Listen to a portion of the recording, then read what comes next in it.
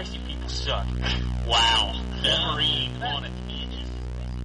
Back in the days when we played video games, it was hardcore for the nerdy and lazy. Now things have changed and all our video games are also for the casual and lady. But that's okay, you know the score. We told you a million times before. Playing consoles, not just games, is in the past. And every week you listen to the best damn internet radio crew. It's the N4G podcast. It's the N4G podcast. Alright, it's time for another week of N4G Radio. This is our Game of the Year 2021. Unlike other places, we waited until the year was over and all the games were out. But anyway, on the show this week, we will have Anthony. Hello. We will have the Wombat. Yep. We have Jay joining us. Welcome. Thank you. Buongiorno. It's been a while, fellas. It has. And Drew, fashionably late. He will be here, though. He has to tell us what his wife's favorite game is. Remember that. Anyway, so every year we kind of do this. We bring, people on the show. They get their lists curated, and then we have a discussion about the best games of 2021. I don't know about y'all, but I heard a lot of dialogue on Twitter of, 2021 was a bad year. And as I was, doing my list, I was like, how is this a bad year? I don't think nonsense. I don't think it's a bad year. I think in comparison to 2020, I think, and this is probably just because the pandemic delayed a bunch of stuff, this year wasn't as hard-hitting as 2020. I think the interesting thing about this year is that when I was picking my number 1, number 2, number 3, there weren't games that are oh yeah, these are the ones that are head and shoulders above everything else. It didn't come to mind immediately, but there were so many great games that they were very similar in quality and the impact that they've left on me. So in that way, I could kind of see it. But you also have to realize that the people that are kind of saying those things is that they have a very limited amount of genres they're looking into, right? So they're not looking at the indie games that are coming out. They're not looking at like the more, I guess, the Japanese RPGs and other things of that nature that might have come out. So if they only care about first person shooters, then yeah, there has only been a handful of those that are actually excellent this year. But if you are talking about a wide range of genres, indie, AAA, AA, and all that stuff, I think there's a tremendous amount of games that came out that are fantastic. Agreed. Yeah, there was. I was going through my list. I was like, damn, there's a lot of really good games that came out this year. But anyway, let's kick it off. Anthony, I'm going to go to you first. All right, quickly throw some special mentions out. Mostly stuff that I couldn't put on my list for one reason or another. Cruise and Blast, very good game. I would just want to mention it because I think people should play it. I think Hot Wheels kind of stole the spotlight with all the licenses, but Cruise and Blast is arguably the better game. Oh, it's not even. It's not even an argument. Yeah, Cruise and Blast well, you know what I mean, though. It is a better game, but I feel the conversation is Hot Wheels. What's funny is the conversation of Hot Wheels was lasted all of 20 minutes. I still see people talk about it, and it's just man, try Cruise and Blast. I think you'll have a better time. Oh, 100%. I played Hot Wheels, I think, before Cruise and Blast, and then I played Cruise and Blast, and I immediately almost deleted Hot Wheels. I'm I'm never going to play this again. It was just something that couldn't make my list for a reason I can't put my finger on. It's a very good game, but I think its simplicity, it would be picking a Space Invaders game. It would be really weird in comparison to the depth and the emotion that other games had. But it's a very good game, and you should play it. Famicom Detective Club, really like those. They show their age, though, and it's weird, because those are the only 2 games that in the series, so they'd have to make new ones if they wanted to continue it. But they were really well done. Shadow Man What Sorry? year did the Famicom games originally come out? I know they're a Uh, remake, but I don't know when the originals They were came out. NES, right? they were Really? original Famicom disk system. And what's crazy is, and I wrote in my review, but I don't have it here. What's crazy is I actually looked up footage when I did my review because I wanted to see how true 1988. Oh And my God. I'm going to tell you right now, they don't feel like 1988 games. Because these are really well done remasters, essentially. Mm. New art, but the gameplay's the same. And there's certain moments where it's a visual novel, but then there's something that happens in the background. And I'm like, did they do that in the original? And they did. And it's so well done. And I went, oh my God, they recreated this scene for scene. Like have to they didn't have to change anything. Like they were so advanced at the time that this plays like a semi-modern visual novel still. But for a game that came out in 1988, and I imagine they changed a lot of aspects of the visuals and possibly some parts of the gameplay, but the story needs to remain basically the same, doesn't it? Does it Yes, still hold up for a game from 88? that's what's crazy. Yes, it does. Wow. I was surprised, but the gameplay really hasn't changed much because I think they did a very good job originally. There's a few moments where I went, man, having to talk to the same character on the same subject multiple times is a very old style of visual novel. But outside of that aspect, everything seemed right. Like, I've played other visual novels. This seemed like it's on par with other visual novels. The visuals have all changed. They have full voice acting in Japanese, which makes sense because it takes place in Japan. But like outside of a few moments, I was like, wow, these are really well done. And like again, going back to the Super Nintendo and the Famicom originals, because I did remake this game once before in Japan. Yeah, they haven't changed much. Obviously, I'm working off of fan translations to see how much the story has changed, but they hit the same beats, and yeah, I was really shocked by how good those games were.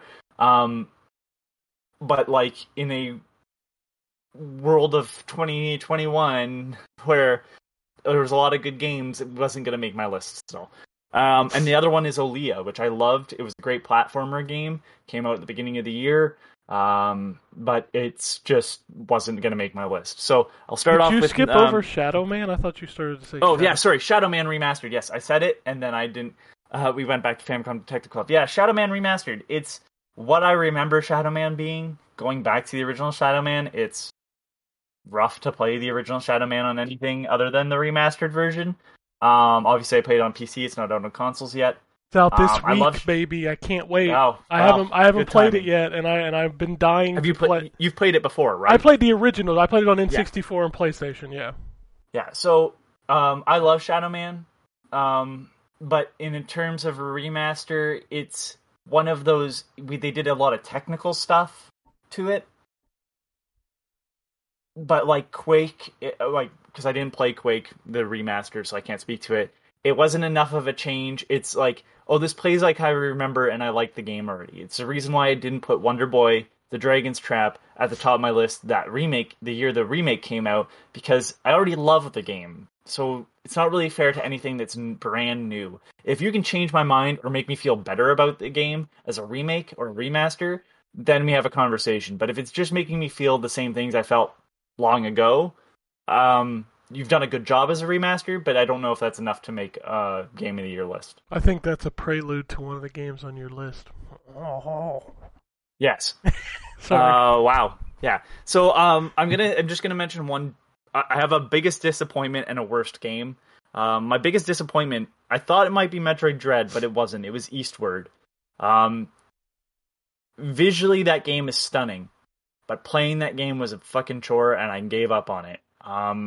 Too much dialogue, not enough gameplay. The dialogue didn't make me feel anything. It just seemed like filler to try to tell a story and make these characters more quirky. And that is not how you make a game. Plain and simple. I know there's a bunch of people that love that game. They kind of sold it like, oh, it's like a Zelda game. It's really not. It's really more of a visual novel that just really takes its time and is uninteresting. With some moments where it plays like Zelda. They have that Earthbound art style. from pictures, I followed that game for years, and for it to be what it is very disappointing. Because it's like you looked at other video games for your inspirations, but you learned none of the lessons that they had to offer. That So sounds like the Dark Souls comment, kind of. Yeah, You took a shortcut. You gained nothing. Yeah. Well, I thought you were mentioning like how I feel about Dark Souls, where it's like a lot of people look at Dark Souls and then try to make their own version without learning any of the lessons that Dark Souls has to offer about game design. That's what Eastward did. Eastward looked at Zelda and looked at Earthbound and took none of the lessons for the story from Earthbound and none of the gameplay lessons from Zelda, and it made its own thing, but that's not good. I'll save my worst game for right before number 1. Number 10, It Takes Two. It was going to make my list. I think it's one of the best platformers out there. There's been a lot of discussion about it recently about being a family game. It's not. I don't know why they won that award, but it's not a family game. It's about a divorce, and like there's only so many ways that can end. So, pick your poison on how you think that ends. It's still probably not healthy for children to see, because divorce is multifaceted, as are most human relations. Number 9, Biomutant.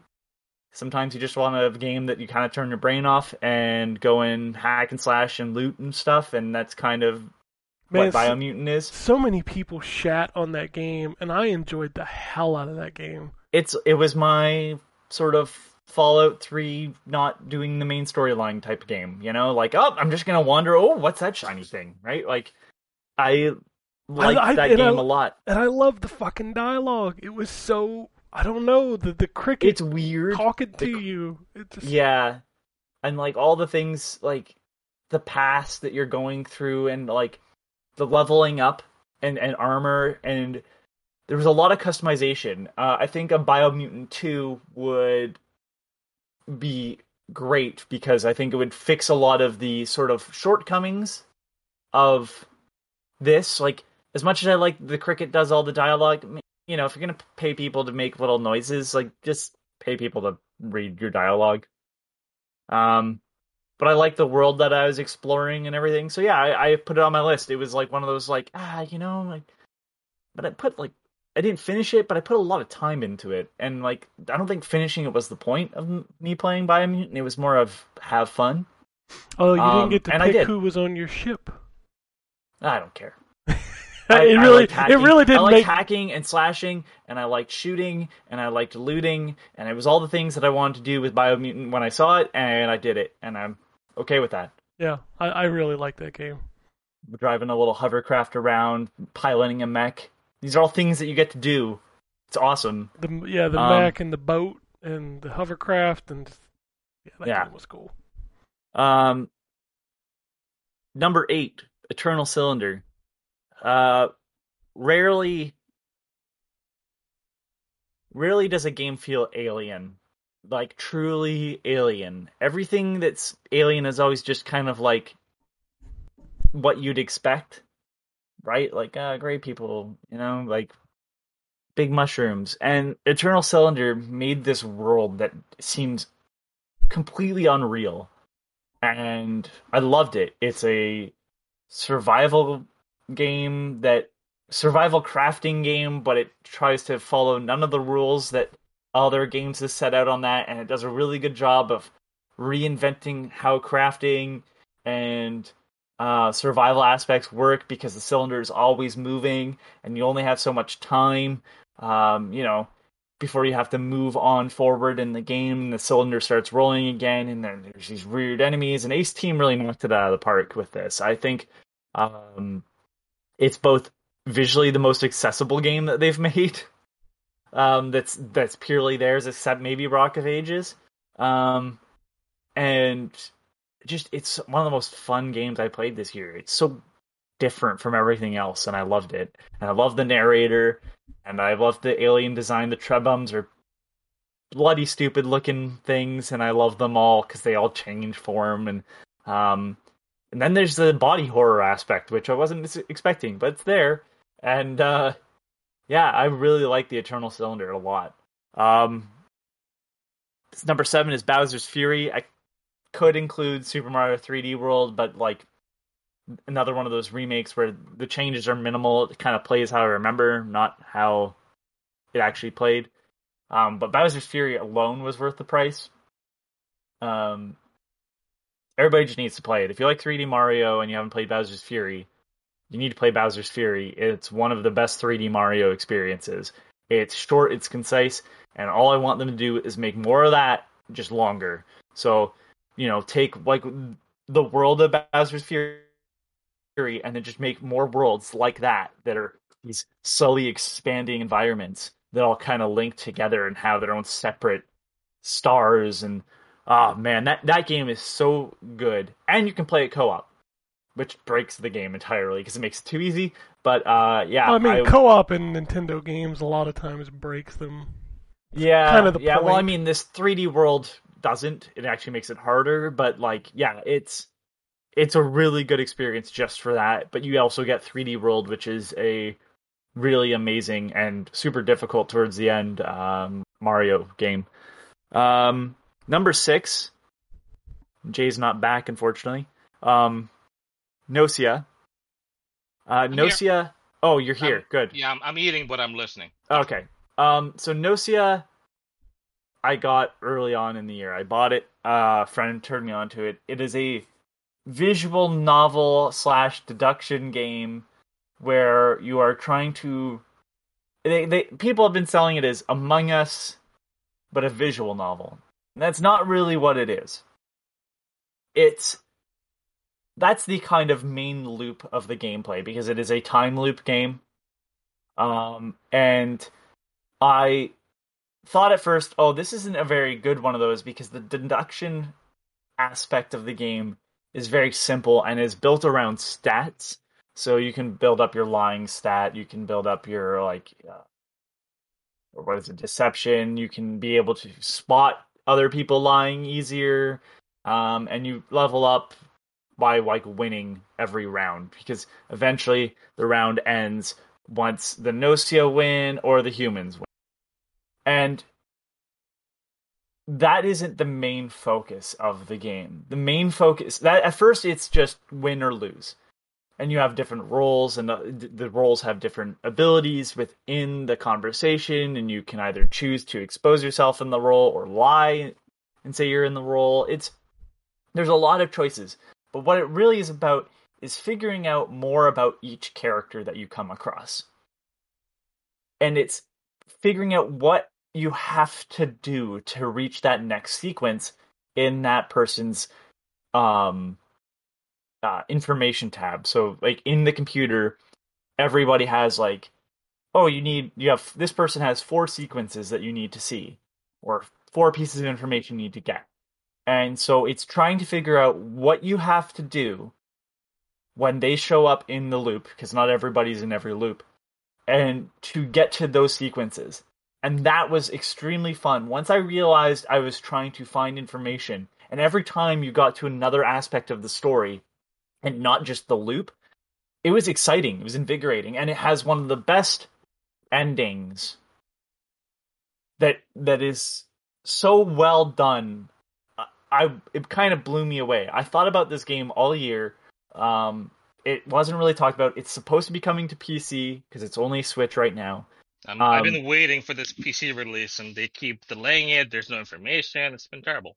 Yeah, I love it. It's like I said, it's number 6, just because there was better games I think that hit me harder this year. But Nocia is fantastic. If you like visual novels that don't just give you the story, that you kind of have to solve a very different type of puzzle to get, I recommend it full-heartedly. Also, one of the most unique set of characters ever. Some of the stuff you find out is bizarre. Number 5, Pokemon Brilliant Diamond, Shining Pearl.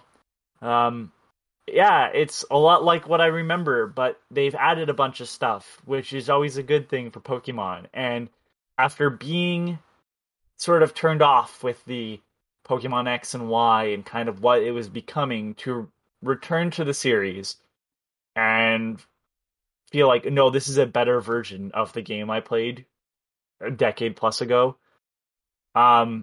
yeah, I mean, man, I Diamond and Pearl are my favorite Pokemon games, and Brilliant Diamond and Shining Pearl just add on that.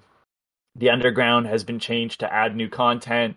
Um, the mystery gift, I don't have to buy Pokemon Ranger again. I did at the time. Like,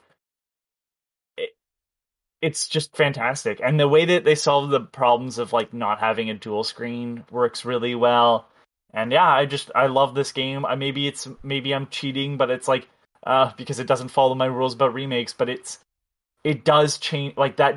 Just the fact the experience shares on all Pokemon and doesn't feel like it absolutely breaks the game is great for me. Like I just think that's fantastic.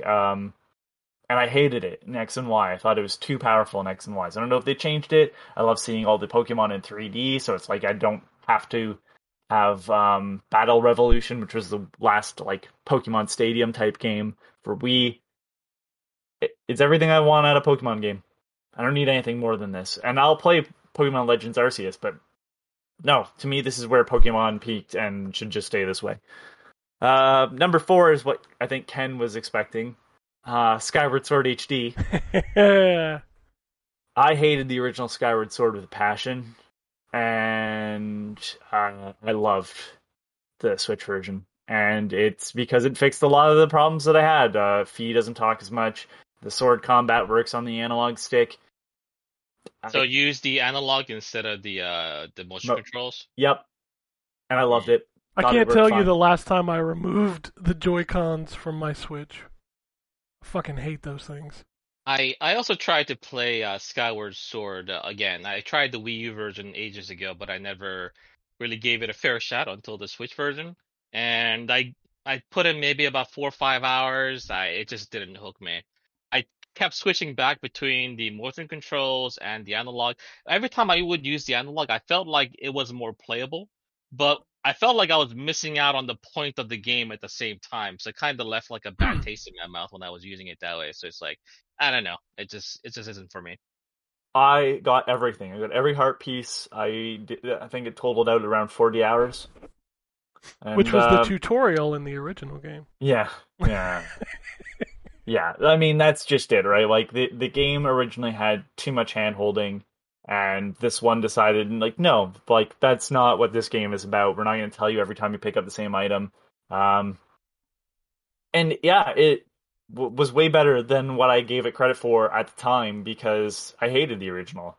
And so, to change my mind on a game I hated, I think goes a long way. And to make it a game I love, says even more. But it couldn't beat out number 3, which is New Pokemon Snap. I've been wanting a new Pokemon Snap.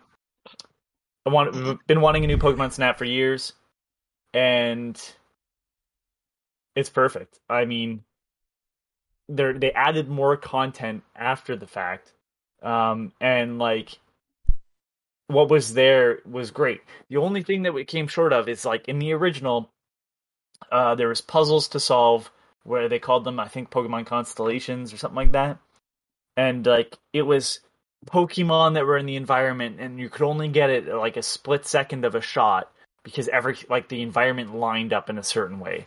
And I kind of wish they had stuff like that. But what they've done in return is allow you to take multiple shots of every Pokemon. So instead of having one shot for Pikachu, there's 4 shots, and each shot refers to a different pose. And it's getting all 4 poses for every Pokemon. That's the puzzle. And at first I was like, that's not the same. But slowly I realized, actually, that's way better because it allows people to finish the game. And for those who want to find every pose, that's more a game for you. And like some of them are way more difficult than just lining up the environment like the original was.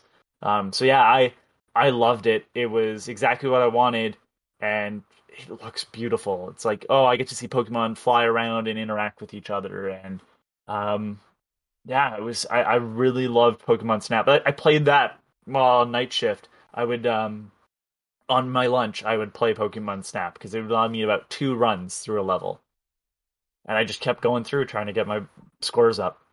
So, number 2 was this is where the tough decisions come in, and it'll reveal what my number 1 is. But my number 2 is Psychonauts 2. Well, yeah, I know what number 1 is. Yeah, you do. But I loved Psychonauts 2. I'd give it a 10 out of 10. It made me emotional, but in a good way. Like, I cried. It was sad, but art should touch you sometimes and make you sad and make you feel things. The music was amazing. The voice acting was amazing. I want to call out that performance by Jack Black. He did a fantastic job.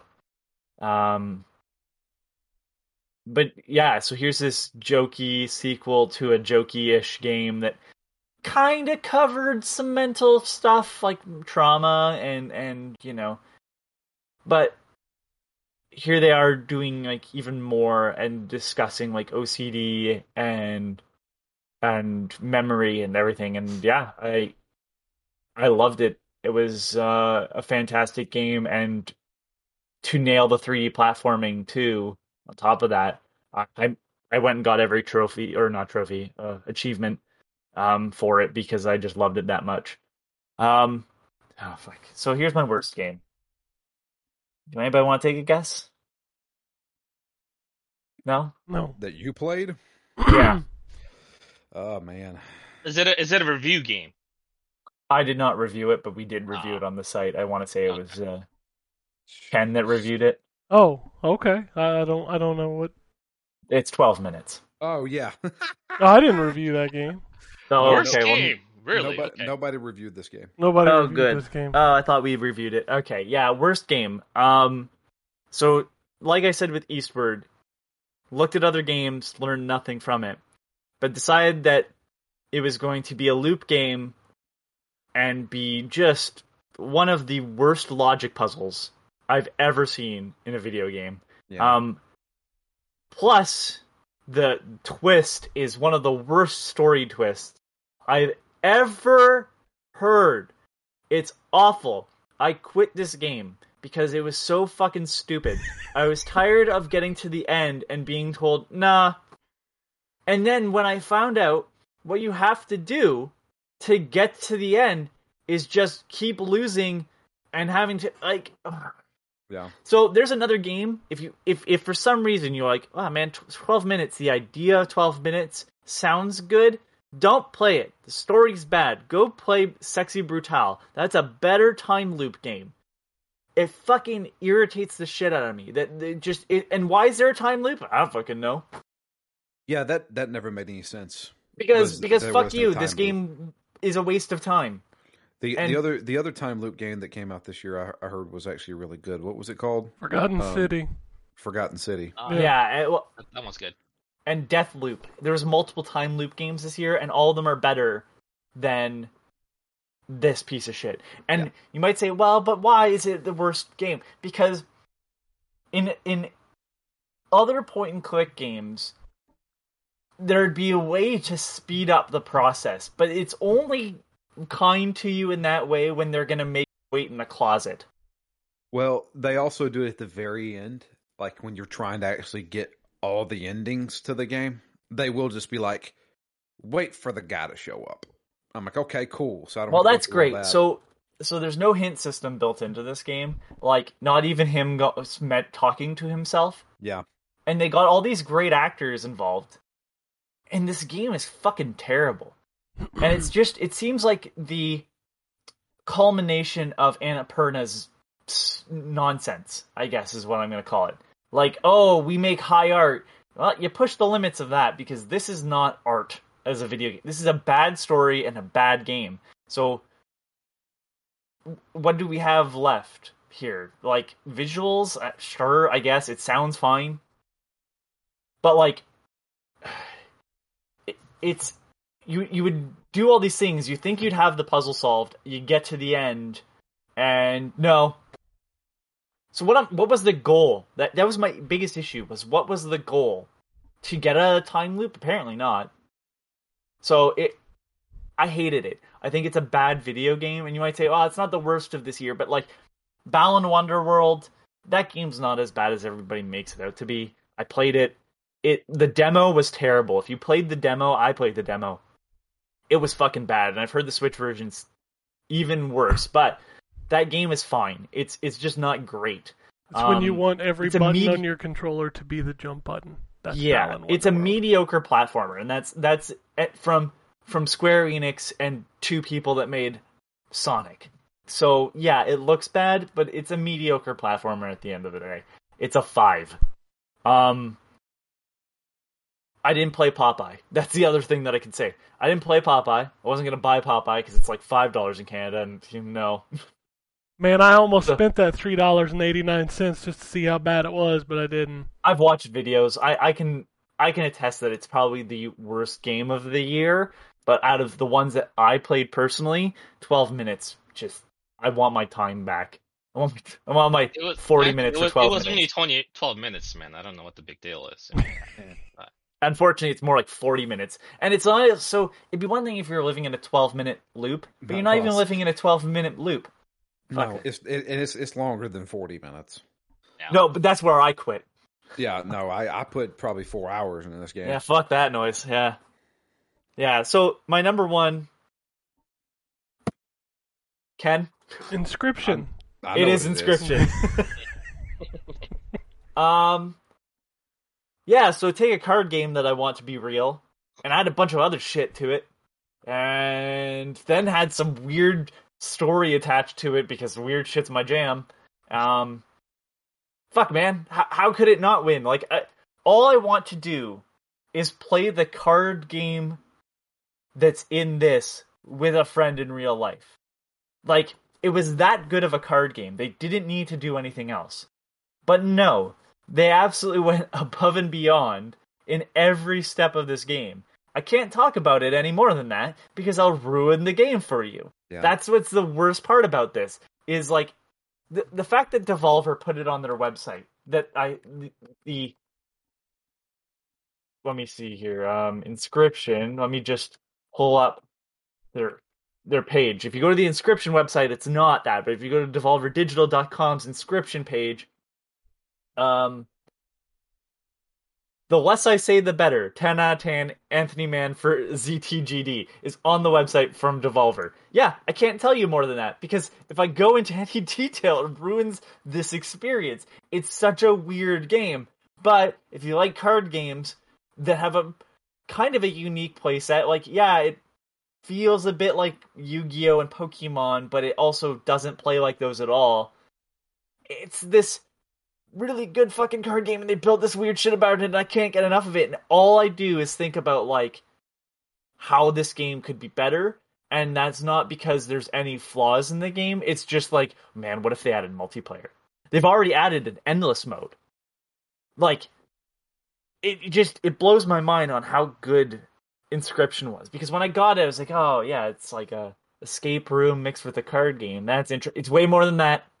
There's way more in this game, and the escape room stuff has its own puzzles. It was just to get more cards to build your deck, like and then there's other ways to get more cards, and like there's a moment in the first section of the game when a mask flips upside down, and I went, oh my god. I didn't realize that. And I was like, man, just, sometimes there's just a game that built off of gameplay is fantastic.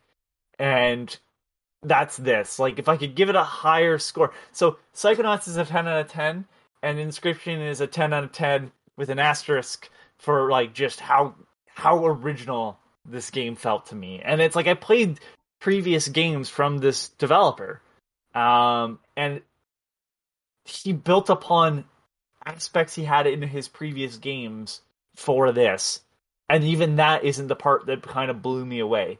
I'm sure I won't be the only person, I'm sure I'm not the only person to say that it's their game of the year. It's a game that you should experience. If you don't like card games, though, you probably aren't going to like it. I'm sorry, Ken. Yeah, I'm out. I read everything about it. I don't need to play it because I don't like those kind of games. Yeah, but man, I don't I'm only care. about 3 hours into it, but holy crap. I'm just like, I have to see the rest of this. There's been And so Drew? many. There's been so many games like this where people just can't stop talking about it, but it's just not my jam, and I can't. And Drew, it only gets better. Yeah. I've already Yep. seen some weird stuff. Mm-hmm. And I'm like, what? Yeah. And Anyway. the only other thing that I want to say is the only two games that I'm really disappointed I didn't get to this year are Chicory and Loop Hero. Because I feel like both of those were kind of made for me, but I didn't play them. Yeah, I want to play those two. I heard nothing but good things. All right. Well, that wraps up yours. So I'm gonna move on to. I want to hear Wombat's 5 played games of the year. Or you want me to go next? Yeah, I want you to go next. Okay. Yeah, so as Ken kind of referenced, mine's a little different this year because I only played 4 games that I felt like I had played enough of to consider for this list. And so they're, so here's the deal. I generally speaking don't have time to play much, and so I generally only play things if either A, it's in a series that I already know that I like, or B, if it gets substantial praise, enough to the point where I'm like, okay, yeah, I should probably play that. So I played 4 games, 2021 games, I'll say, a significant amount, and all 4 are in my top 4. Because, again, I generally don't play bad games. I do have a dishonorable mention, though. But what I did want to do, though, is I did play either some stuff that I didn't play enough to feel like I could include it on the list, or that I don't necessarily like including on a Game of the Year list. So I included those as honorable mentions just because I played them this year and because I felt like they should at least go on, get mentioned somewhere. So, honorable mentions, I'm going to say MLB The Show 21. If nothing else, even though I didn't feel like it was quite as good as last year's game, if nothing else, because it finally came to other systems than the PlayStation this year. And I think that was a really awesome thing for a lot of people who've never had a chance to play the series before. And so I felt like it at least deserved to get an honorable mention for being more widely available now than it ever has been, so that more people can play a real baseball game, a real MLB baseball game. So that gets an honorable mention. I don't normally like including DLC on these lists, but I'm going to give an honorable mention to the Wrath of the Druids DLC for Assassin's Creed Valhalla because I thought it was good and I thought the story is good. I'm going to give an honorable mention to Flight Simulator, which I was super hyped for and is really good, but just it's just not a game that suits the time that I have to play. If I had, hours of a day that I could just afford to fly and relax, this game would have been much higher on my list, but I don't have that time. So as it is, it's a neat sort of escape, but I just don't have the time to invest in that game, the time that a game like that requires. And then the other one I'm adding that's technically disqualified, but I'm going to add it anyway, is Hades, because I didn't play it last year on the Switch. I only played it this year. And so if I had played it last year, it would have been on my list, but I hadn't. So I figured I'd at least include it as an honorable mention this year. Nothing wrong with that. This one's going to be both an honorable mention and a disappointment in the same game. And that's Dungeons and Dragons Dark Alliance. It gets an honorable mention from me for the fact that they created a game based on my favorite series of novels, and it's a spiritual, at least, successor to one of my favorite games from the PlayStation 2 era. And it gets a disappointment because it just wasn't very good. No, it was not. And so I probably played more of it than most people because I'm so invested in the characters. but man, it's just not very good. And I likely will go back and end up playing more of it for the same reason. But even while I'm playing it again, I will recognize that it's just not very good. So yeah, that gets a honorable mention / disappointment from me. So into my actual games. Again, there's only 4 of them.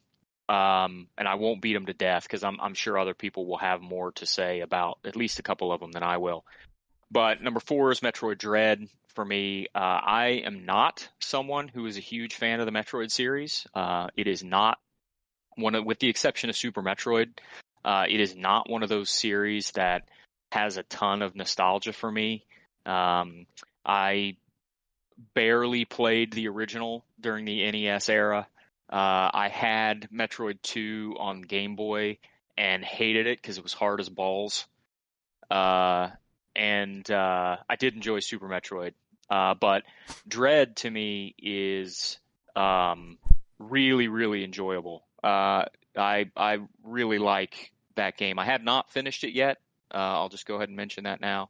But I have really enjoyed my time with it, and I'm looking forward to continuing to play more of it. So that's, I understand there's probably some folks who are huge fans of the series that were disappointed by the game, but as someone who's not, it was really enjoyable for me. So that gets number 4. Number 3 is Hitman 3. That's a series that I'm a huge fan of. And while I haven't finished the 3rd one, Ryan, what mission did you get up to? If you I don't remember off the top of my head. Did you do the one in the manor? Yes. Okay, good. Yes.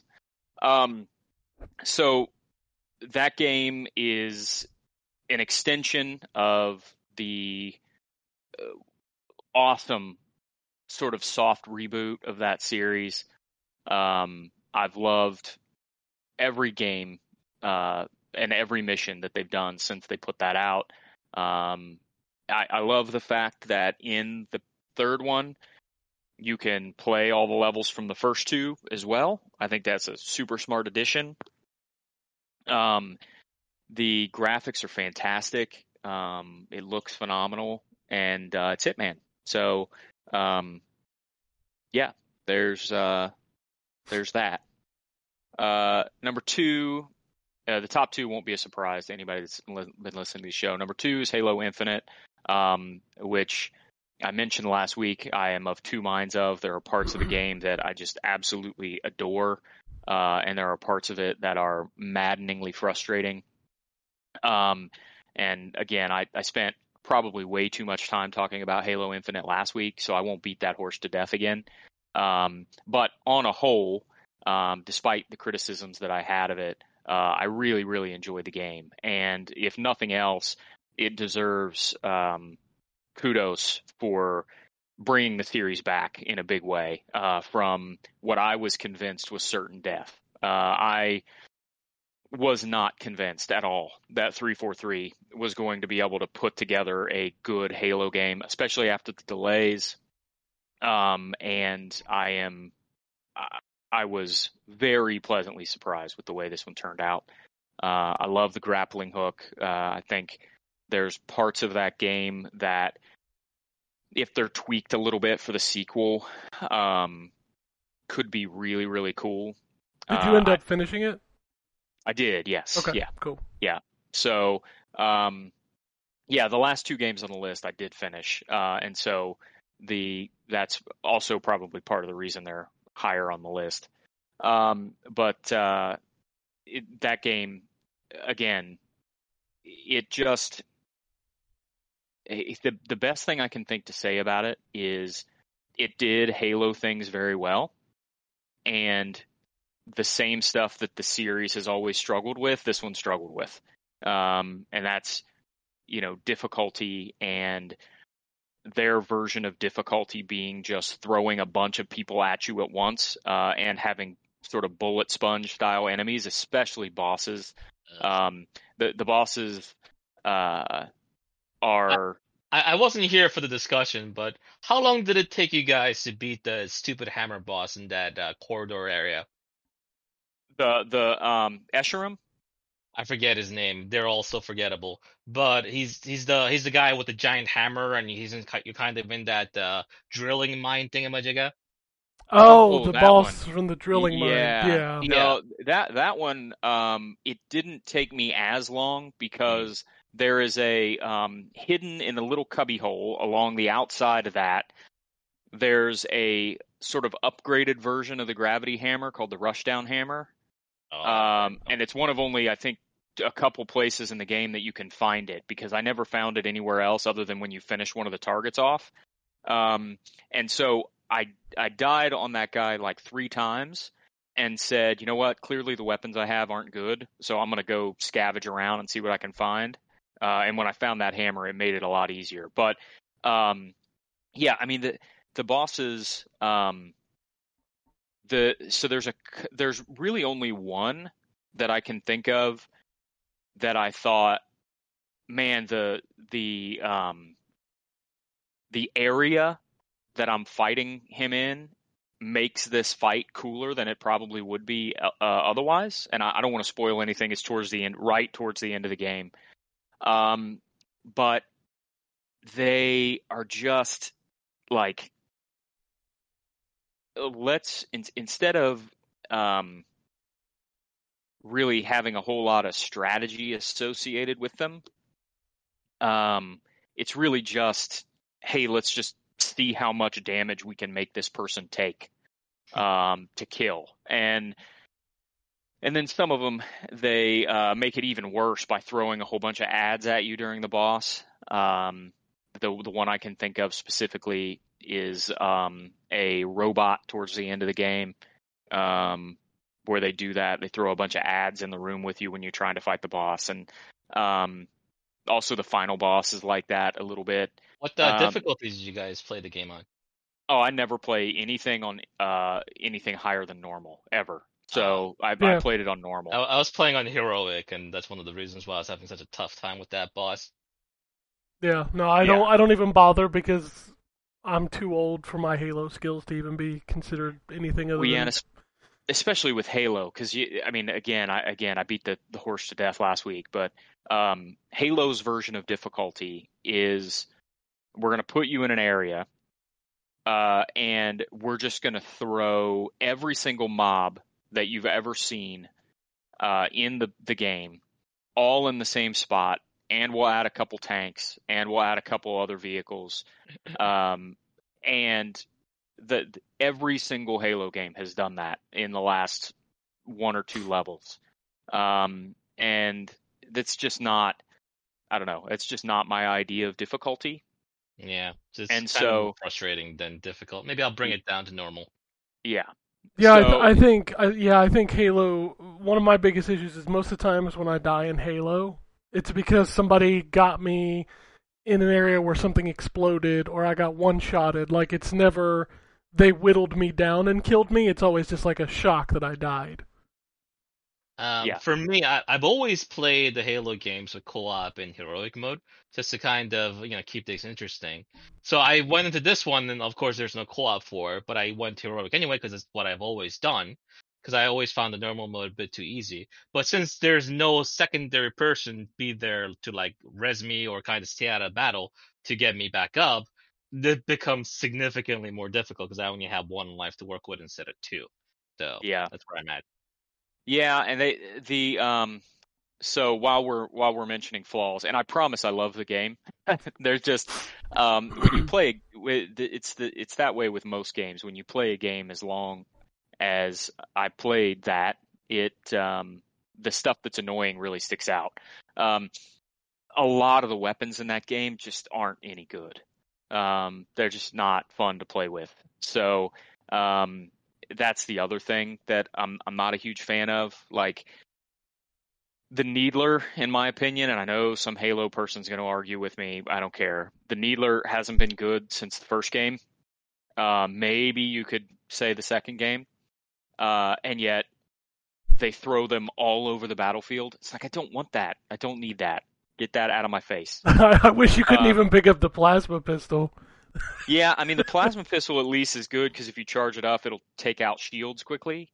But even there's never a situation in that game where I thought, oh, you know what would be really helpful here is a plasma pistol, or a needler, right? Because every other gun is better. And I know some people will say, well, the scarcity just adds to the strategy and planning, and that's just I don't buy that at all. What would you guys think? I know this is going to be blasphemous to long-time Halo fans, and I know some of you guys are already. I really felt limited to the weapon aspect of it. I know you have the main gun, the side gun, and kind of your accessory stuff, and you have those sub tools, which is nice addition for this game. But every time I play Halo and I'm looking at all the stuff on the ground, all the weapons that I want to use, I want to experiment. I want to kind of use them in different situations. But when I do want to actually use them, I don't really have access to them, or they're kind of out of my way and I don't have enough bullets for that gun. So if Halo decided to change its formula of the main weapon, side weapon, and decided to go for something like a weapon wheel where you have access to all the different weapons that you picked up in the game, do you think if you balance out the game properly, that's something that Halo could thrive with, or is that something that would never work for Halo? That would work for Halo Infinite right now. I mean, you could say that, but at the same time, I'm gonna be real honest with you. The only gun I wanted to use in that game most of the time was the fucking Mauler pistol. Yeah, so also it's a good question, Jay. I think because there's two parts of me that are sort of battling. There's the part that says, yeah, it would have made some of those areas a lot easier if I had my choice of weapon. And then there's the longtime Halo fan part of me that's like, nah, it kind of changes the game too much. What I'll say is that what I do wish they would allow you to do is allow you to carry two weapons and a sort of heavy duty weapon, I'll say. So they already let you carry two weapons and like a Gatling cannon if you pick it up, or a plasma cannon if you pick it up. I feel like probably there are parts of the game that would have been more fun if I had the option to carry, some sort of medium range weapon, some sort of close range weapon, and either a sniper rifle or rocket launcher. Isn't that how that's done on Destiny 2? Yeah. It's on Destiny. Yeah. You always have your primary, secondary, and then a power heavy, weapon. Yeah. Basically, That's a heavy how I weapon. want it. Yeah, a heavy weapon. Yeah, It would have been good to have that in Halo. Yeah, and even if they wanted to classify like an energy sword or a gravity hammer as a heavy weapon, I think I would be okay with that because you've still got some other close range weapons that you can use. But yeah, I do think there are parts of that game that would have benefited from that for sure. Yeah, but so before I don't want to drag on too long about Halo, and before I end talking about that, I want to make sure that I call out the voice acting and the story of the game. I thought the story was the best one since Reach. I really, really enjoyed the story that they told in this game. I thought the voice acting was fantastic, particularly the voice acting for Escharum and for the weapon. I thought both did a tremendous job of portraying and believable the characters. Main antagonist? Yeah, the main yeah. brute. Yeah, that's Escharum. Yeah. His voice acting was tremendous. And so I mentioned a couple weeks ago sort of the Womble unified first person shooter theory, which was that the most important thing in a first person shooter is having a great villain or a great set of villains to point the gun at. And I thought Infinite did that tremendously well. They gave you some named enemies, although the named enemies were a little bit generic. I would have liked more if they had done something a little more like the Nemesis system from Shadow of War. But the Escharum as a final boss was, I thought, perfect and really made up for a string of bad targets in the last couple Halo games. So yeah, some of the other positives and negatives I have are more spoiler related, so I won't go into them here. But all in all, I really, really enjoyed the game, and it greatly exceeded my expectations. So, yeah, that was my number 2. And then my number 1, which should be no surprise to anybody that's listened to the show, was Psychonauts 2. I was and remain a huge fan of the first game, and it was for a time, and probably still is, near the top of my favorite games of all time.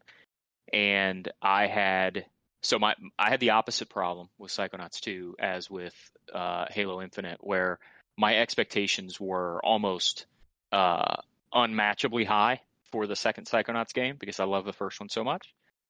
And I'm glad to say that it met and exceeded nearly every expectation that I had. So the story is tremendous, the platforming is tremendous, the characters are tremendous, the voice acting is tremendous. I, like Anthony, went around and collected everything, finished everything off. As I mentioned a couple weeks ago, I would have got all the achievements in the game were it not for a glitch that didn't pop one of the level completion achievements. And I'm not going to go back and, at least not right now, going to go back and play all the way through the game to unlock that level again. But yeah, I can't say enough good things about Psychonauts 2. It is amazing. And a testament to how good it is that even though he has never even heard of the first one, my son also played Psychonauts 2 and loved it, played the crap out of it, enjoyed it to death. And I have said for a long time that Psychonauts is one of those properties that deserved to be bigger and more expansive than it was in terms of popular culture. And I hope that some of the success and the praise that the second game has gotten not only gets them to make us a sequel sooner, but allows that property to have a little bit more legs. So that's it for me. All right. Well, I'll go ahead and move over to Jay. That's right, Drew. I'm going to make you wait. Yay. It's because you were late, son. I can't help it. I was going to church. Well, Drew, you know me. I don't play a lot of games, so I probably don't have a lot to talk about, you know. Nah. You probably only finished like one game this year. Yeah, you know, I found Wombat's list to be a little too long, to be frank, so I'm going to keep mine a little bit shorter. But so I put it down to only about 84 honorable mentions, so let's just get started. No, we're not going to be doing that. That's it's a little crazy. We all have stuff to do. But I do have a few honorable mentions. I'm just going to go with 3. I want to keep it concise, but I feel like these bear mentioning because of their significance. The first game is Guilty Gear Strive. I think the game is solid. I think it's a good foundation for what's to come and for the iteration of the series. But the reason why it's here is mostly because of it really popularized the use of the rollback netcode that a lot of fighting game community people are aware of, where you're able to fight against people online all across the world with fairly good results. And they decided to implement this to one of my favorite games or favorite fighting game series, BlazBlue Central Fiction. And I've been playing the heck out of that. I think I put like 100 hours into that in the last like month and a half or something like that, and it's been fantastic. And it's going to become more of the norm for these fighting game developers to implement the rollback because it's going to be such a big selling point. Ken, I don't know much about the DC fighting game netcode. Do they also use rollback, or do they just mostly go delay, if you know? Well, Mortal Kombat 11 from NetherRealm launched with its own netcode, but then they brought in rollback towards like the mid development. Did you see a difference compared to the other iterations where this one was better or worse? Yeah, absolutely. It ran a lot better, and then they added crossplay as well. So it actually ended up being really accessible as far as getting online, and it felt really good. Fantastic, and that's the kind of like positive change you want to see in the industry, especially these days with everyone kind of being isolated. You want to be able to have these online experiences without having to sacrifice too much in terms of playability. And rollback netcode, when it's implemented well, can be a shining beacon for the fighting game community.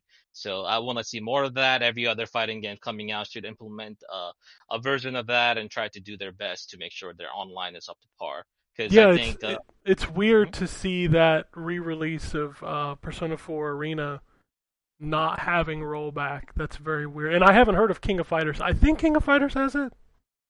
King of Fighters does have delayed readiness. I mean, Yeah, that's what I thought. rollback. Yeah, rollback. Yeah, But it's weird uh, that Persona 4 is not getting it.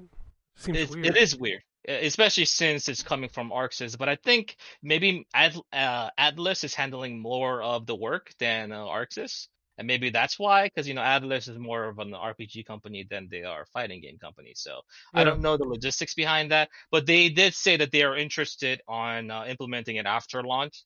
So we'll see whether they keep true to their word or not. But I can say definitively, since a lot of my Twitter and social media stuff is involved with fighting games, that a lot of the excitement for the re-release of that game kind of was deflated when they decided that it was not going to be rolled back. So it's going to have a huge impact on the game's sales and how it's going to perform in the long run. So hopefully they'll put that in there. As for the other honorable mention, and this one's going to be a shocker for a lot of people that know me to see it on my honorable, not on my top 10. And I think that's going to speak more to how strong the top 10 is and how this game kind of dropped the ball in certain areas. And that's going to be Monster Hunter Rise. I knew you were going to say that.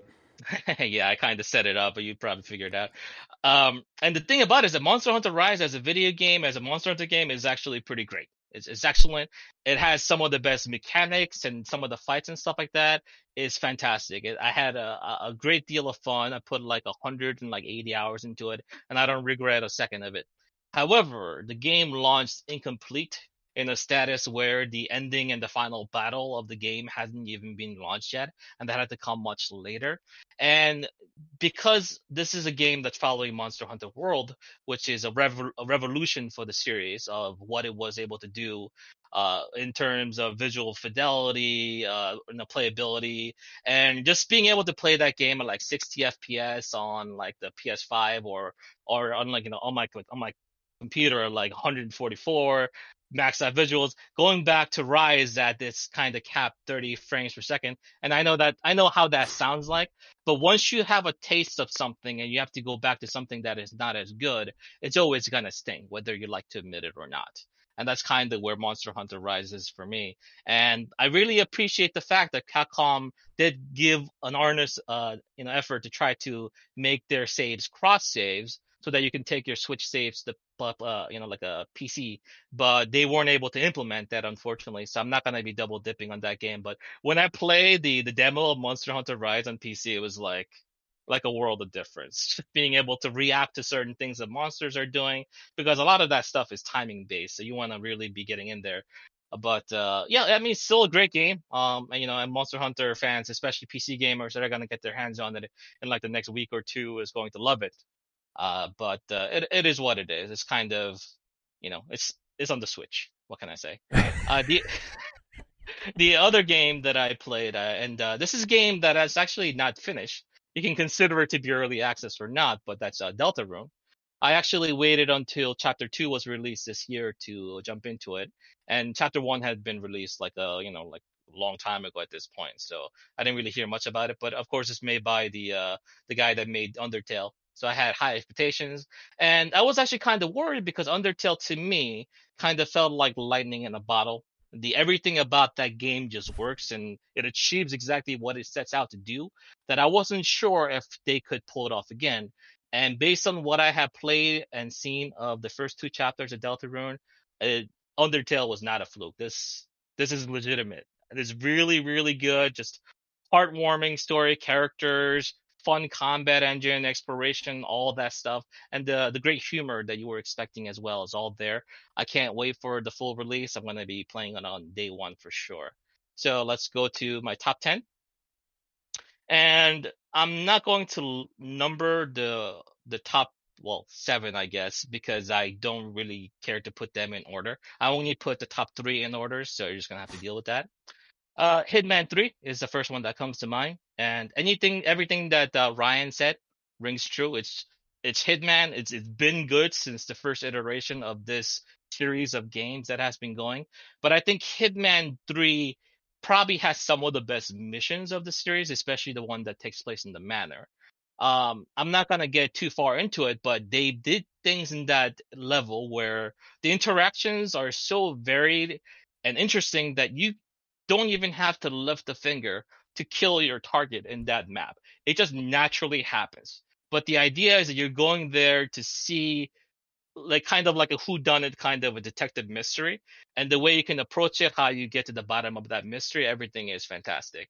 The only thing that really held it back is the final level, which was kind of very linear. And although I appreciated that it was a change of pace, certainly. It's not the way I wanted that game to go out because, every single other mission was so really, so strong. You figure the last one should be the best, if not one of the best, and that was not the case for that one. The other game is another good old Switch game, Shin Megami Tensei 5. Once again, would have been higher on my list if this game was not a Switch game. Because, oh man, this is a turn-based RPG, and a lot of the times the visual like fluctuations and the frame rates and stuff like that don't really bother it too much until you get to certain points where platforming is necessary, and at that point, it's just like a hell on earth. Because I'm pressing the jump button, it happens like a second later, and I'm just sitting there just kind of falling down, having to do it over and over again, but outside of the visual nonsense, I think the game had a really great explorable world, more so than any other Shin Megami Tensei game. The worlds and the areas that you explore are huge, and there's such great incentive to explore and to collect various different demons. And yeah, the gameplay is fantastic, and the difficulty.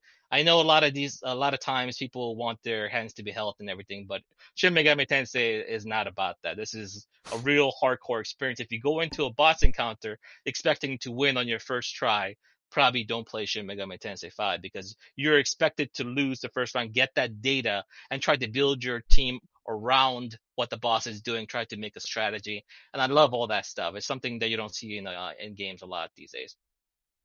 The other game is Metroid Dread. I think Ryan put it pretty well. I'm not as big of a fan of Metroid as I know some other people are, but I do enjoy my 2D Metroid games. I enjoy the 3DS one. Was it Samus Returns, right? That was the one? Yep. Yeah, that was good, but Metroid Dread is kind of that, but much better in basically every single way.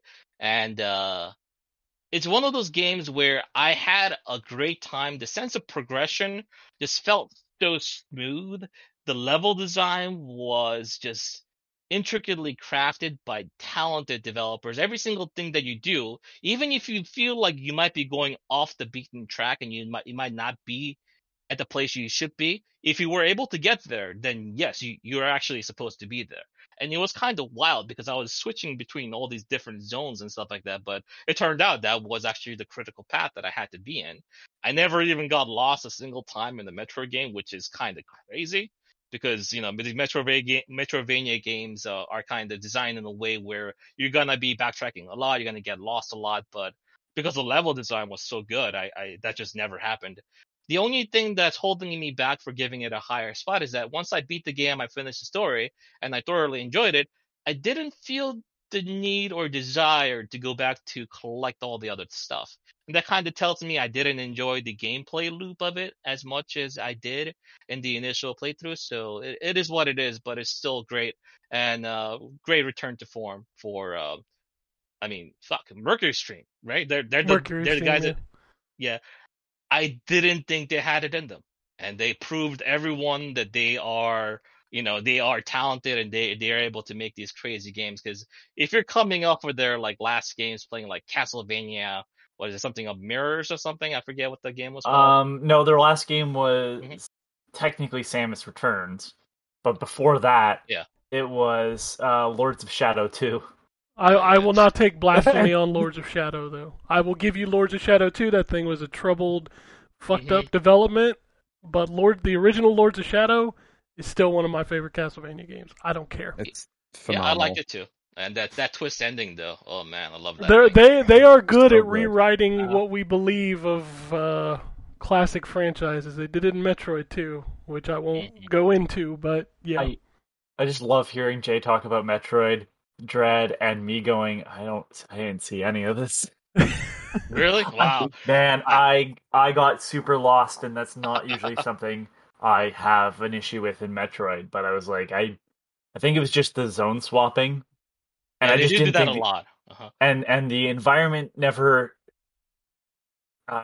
said to me like, "Oh, I'm here. I know exactly where I'm going." Because there's just areas that are like more caves and stuff, and I don't know. It was just maybe the shapes of the rooms. Something to me just didn't scream that. That's the reason why I didn't make my list.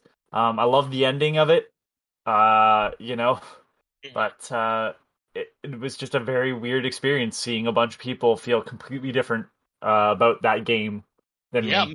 I think it might have to do something to do with like our perception. You know, kind of the way we do puzzle solving. Some people are really good at puzzle solving in one particular way. Another person is great at in a different way.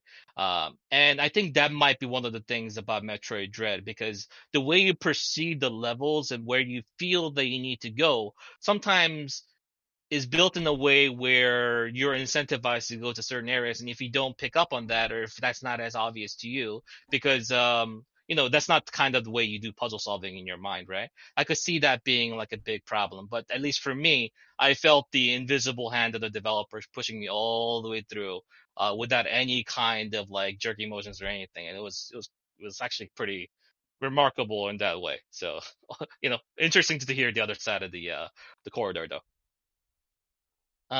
Okay, next game is a Resident Evil Village. This one had a lot to live up to after Resident Evil 7 kind of re-injected some life into the series with the whole first-person aspect of it. And Village, I think, is a great game. It's probably one of the de facto a, a amusement park ride kind of game where it takes you on a tour a little bit of everything. It does a little bit of like horror in the mansion that you go into. It does a lot of the stuff that other games have done in the past about like upgrading your weapons and items like Resident Evil 4. It does Showing you have a domination fetish. That's yeah, why. yeah, exactly. I still don't get why the large lady became so iconic, but at the same time, I think her performance and her presence in the game was tremendous. I wish she was in more of it for sure, but that didn't take away from the game that she wasn't in more than like a fourth of the game or Well, it something like also that. helps that Mhm. I'm going to say 2 of the other 3 areas are pretty good. I did not like the Heisenberg? merman Oh, area, okay. but the house and the factory were both excellent. Yeah, the merman area was fairly forgettable compared to the other areas for sure. Yeah. But I know a lot of people actually really hated the factory, which I actually really like because I thought fighting those enemies, like getting the weak spots in the right ways and the scenarios that you're put into was actually pretty fantastic. But yeah, I mean the game was great. They put an end to Eden's story in a pretty, I think, respectful way in a lot of ways, and I'm excited to see what they're gonna do next with the series. Ken, do you think this is gonna go to another first-person shooter game, or is it gonna be another change? I think it'll continue in this, especially with the ending. If you noticed Yeah. the little thing at the end, I don't think this story's done. So I think the next one is going to be another in this style. It seems like Capcom likes to do 3 of a style, so I think Sure. there's still one more in this one. Yeah, okay, and I am totally not sick of this whole first-person formula for Resident Evil, so I am down for another one. Hopefully they make some adjustments here and there. But overall, a great game. I had a lot of fun with it. The other game on the list is Tales of Arise. I think Tales is one of those games like Drew. Have you ever played a Tales game yet? Still, or you just kind of still not played one? Nope. Yeah, we're gonna have to get you on like a Rise or some Vesperia or something like Tales that. of Arise was exactly what I needed when I Mhm. needed it. Like, it's a pretty boilerplate standard JRPG, with like more of that modern kind of actiony combat. Yep. But I really, really enjoyed what it did. I think I played through about half of it, and I want to go back and finish it. But I really did enjoy what I played. Yeah, I think this more than any other Tales game has probably one of the most interactive combat engine of Mm-hmm. them all because you have that ability to dodge and everything that if you dodge at a specific time, well, that kind of thing is played out, but it's something fairly new to Tales. And if you have that moment-to-moment gameplay decision where you're trying to keep track of all the enemies that are attacking you, trying to switch between different allies using their cooldown skills and stuff like that for certain scenarios. It's very active and a lot of fun. The storyline initially starts out a little bit on the slower side compared to some other Tales game, but I think it really gets going. I think the characters get a lot of love later on in the game. I was invested in how the story would end, and yeah, just the production values of Tales of Arise, if nothing else, was a standout. And I think this was the best-selling Tales game as far as like the launch title numbers go. So yeah, kudos to Namco Bandai for that. So they put in the money, they put in the effort, and they're being rewarded for it. So I would like to see more higher budgeted Tales games going forward because I think in all realistic like projections, I think Tales has the potential to be just as big as like a Final Fantasy, just as big as like a Dragon Quest if they keep adding more to it in the long run. Just kind of, increase the production values and delve a little bit deeper into some unknown territory here and there in terms of gameplay. But yeah, it's great, and I thoroughly enjoyed it. The next game on the list is Psychonauts 2. I think Anthony and Ryan it said exactly what I love about that game. I still get the urge every time someone brings up Psychonauts 2. I want to watch that concert scene again. It's like every single time, and you guys know what I'm talking about. The music, the visuals, and everything is just fantastic.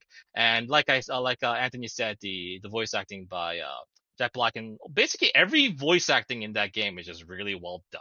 I call out Jack Black because I didn't realize it was him. When he was the glowing ball. Yeah. I didn't realize that was him, and then I went, "Oh my god, it's Jack Black." And that whole level is where I cried. Actually, yeah. It's like every music performance in that game is so good. Yeah. Yeah. And it certainly left an impression, and it's one of those things where I was actually scared for that game because another game studio bought by Microsoft, and I'm not gonna say like it always turns to shit, but there have been many cases where things just didn't pan out the way you would like after being bought up by another big studio. So in Psychonauts 2 case, they just basically gave them the realms and say, hey, just make the game that you guys are gonna make in the first place, and they did exactly that. The vision was there from beginning to end, and I enjoyed it quite a bit. I didn't enjoy it enough as far as the gameplay loop to go back and get all the things, especially not the stickers, because that seems like a lot of annoying work. But as far as completing the story and seeing that through, yeah, absolutely, a ton of fun, and also game day one and Game Pass, so that certainly helped matters too. The other game on my list, this would be number 4, and not actually number 4, but this is the 4th game. Would be Unsighted, another Game Pass game that I actually very, very recently finished. And it's like a 2D action adventure game. If you guys ever played Crosscode, it gives me that kind of vibe where you have like the Zelda dungeon kind of elements to it, where there's like these challenges you need to get, like upgrades for your characters that allow you to get to new areas. But it's also a lot more flexible in a lot of the ways that it allows you to kind of go to next areas and stuff like that, which I thought was pretty fun. And the big hook about this game, and I know that this is going to be a little bit divisive, and I'll go into it a little bit deeper, is that there is a ticking time bomb element to it, where every single character, not just you, but every single character in the game has a set number of hours before they lose their mind and they go crazy, and they're no longer the person that they were. And every time you meet someone, they go into your contacts list. And under that contacts list, under their name, is going to be the number of hours in game that they have before they go crazy and they're no longer available to you. But within that game, you have these thing called meteor dust that you can give to these people that will actually allow them to live a little bit longer. It gives them 24 hours into their life cycle. And obviously hours are not exactly what it is in real time, but 24 hours is still a decent chunk of time. It gives them a bit more leeway to see if they can survive the whole ordeal and everything. So you have this game where you do want to explore and you do want to go around collecting items, equipment, and get all these other stuff. But at the same time, the more you're taking time to do and go through your objectives, the more of the people around you start to fall apart and they're no longer around.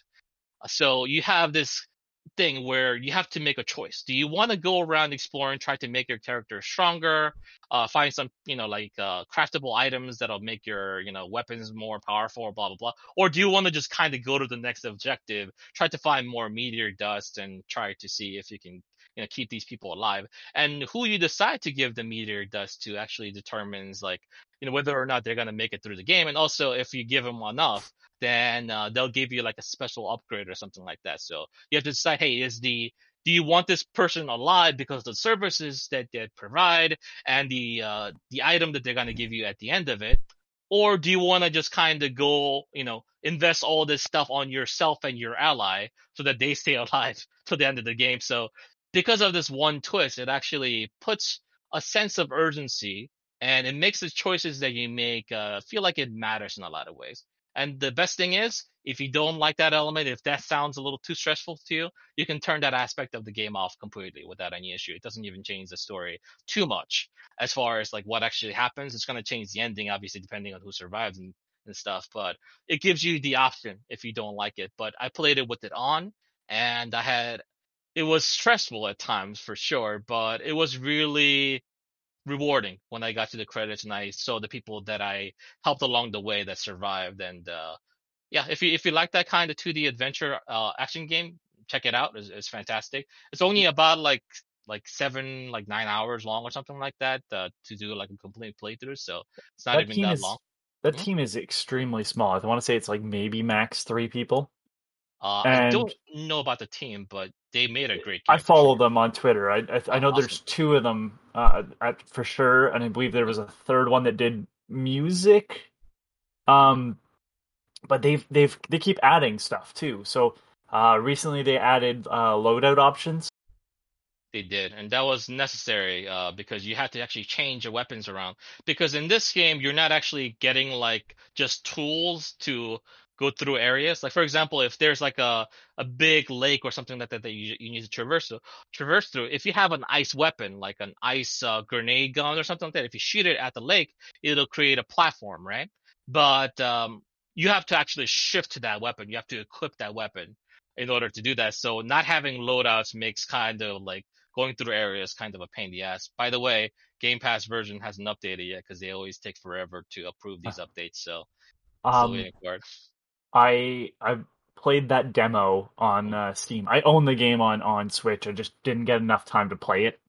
Um, but I picked it up once they added the aspect where the time was removed. Hmm. Just because like certain things stress me out, and that was one of them. The other thing that stressed me out was unpacking this year, which is a lot of people love that game, but man, that made me stressed out for like no good reason. But I don't understand being stressed out about unpacking. oh my god, dude, it just where's it all gonna go? Oh, so This it game was kind of like an OCD thing, like where you're going to put everything. can't. Yep, I can't do it. Okay, I But got that. Jay, have you ever played the game Scourge the Hive?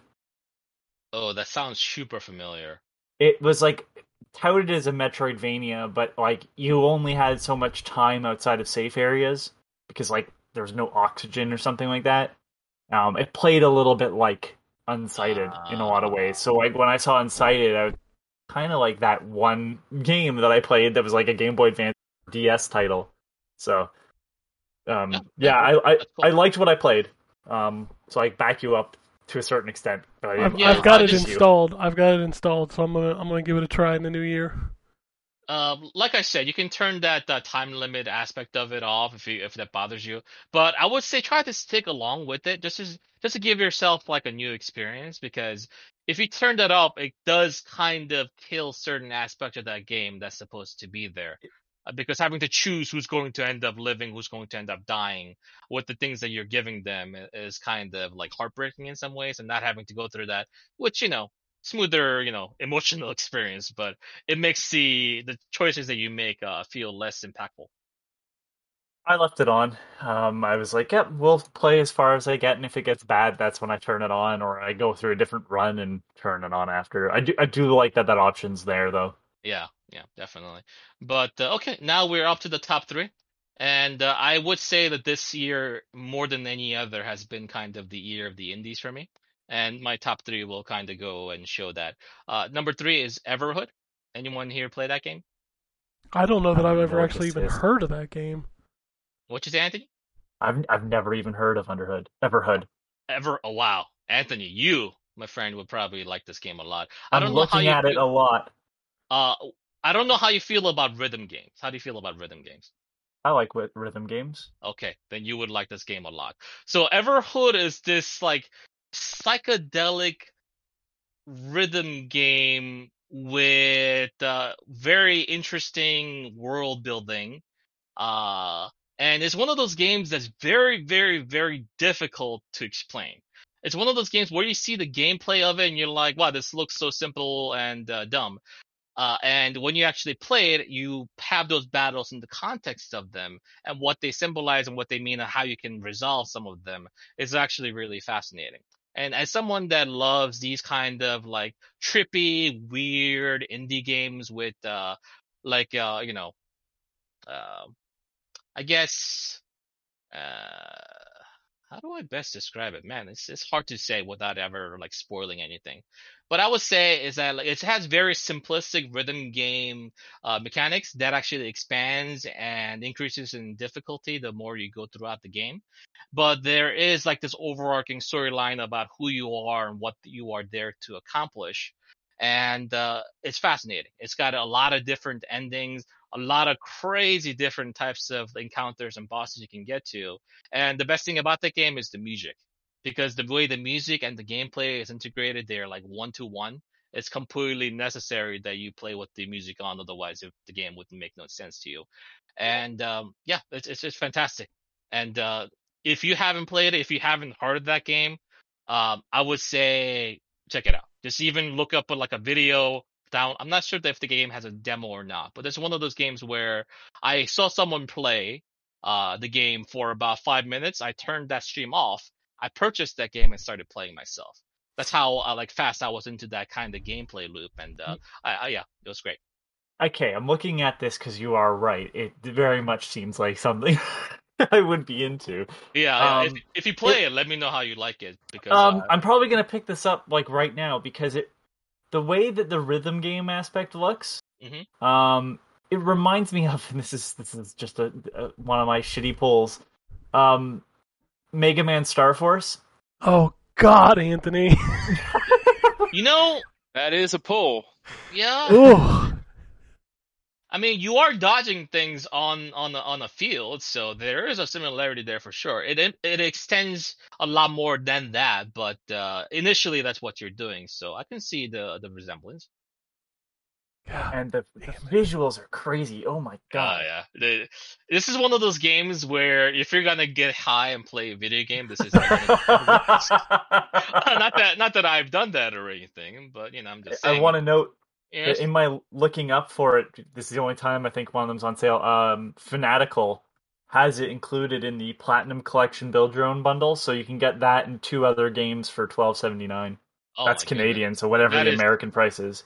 yeah, that is a tremendous value. Like this game itself, I bought it at full price, and I would do it all over again because I put like 15, 20 hours into that game. I still have endings that I could unlock. So And just to tell you what some of the other games that are in that bundle: Baldur's Gate 2 Enhanced Edition, Baldur's Gate Enhanced Edition. So you can get 2 Baldur's Gate games and Everhood for like $10.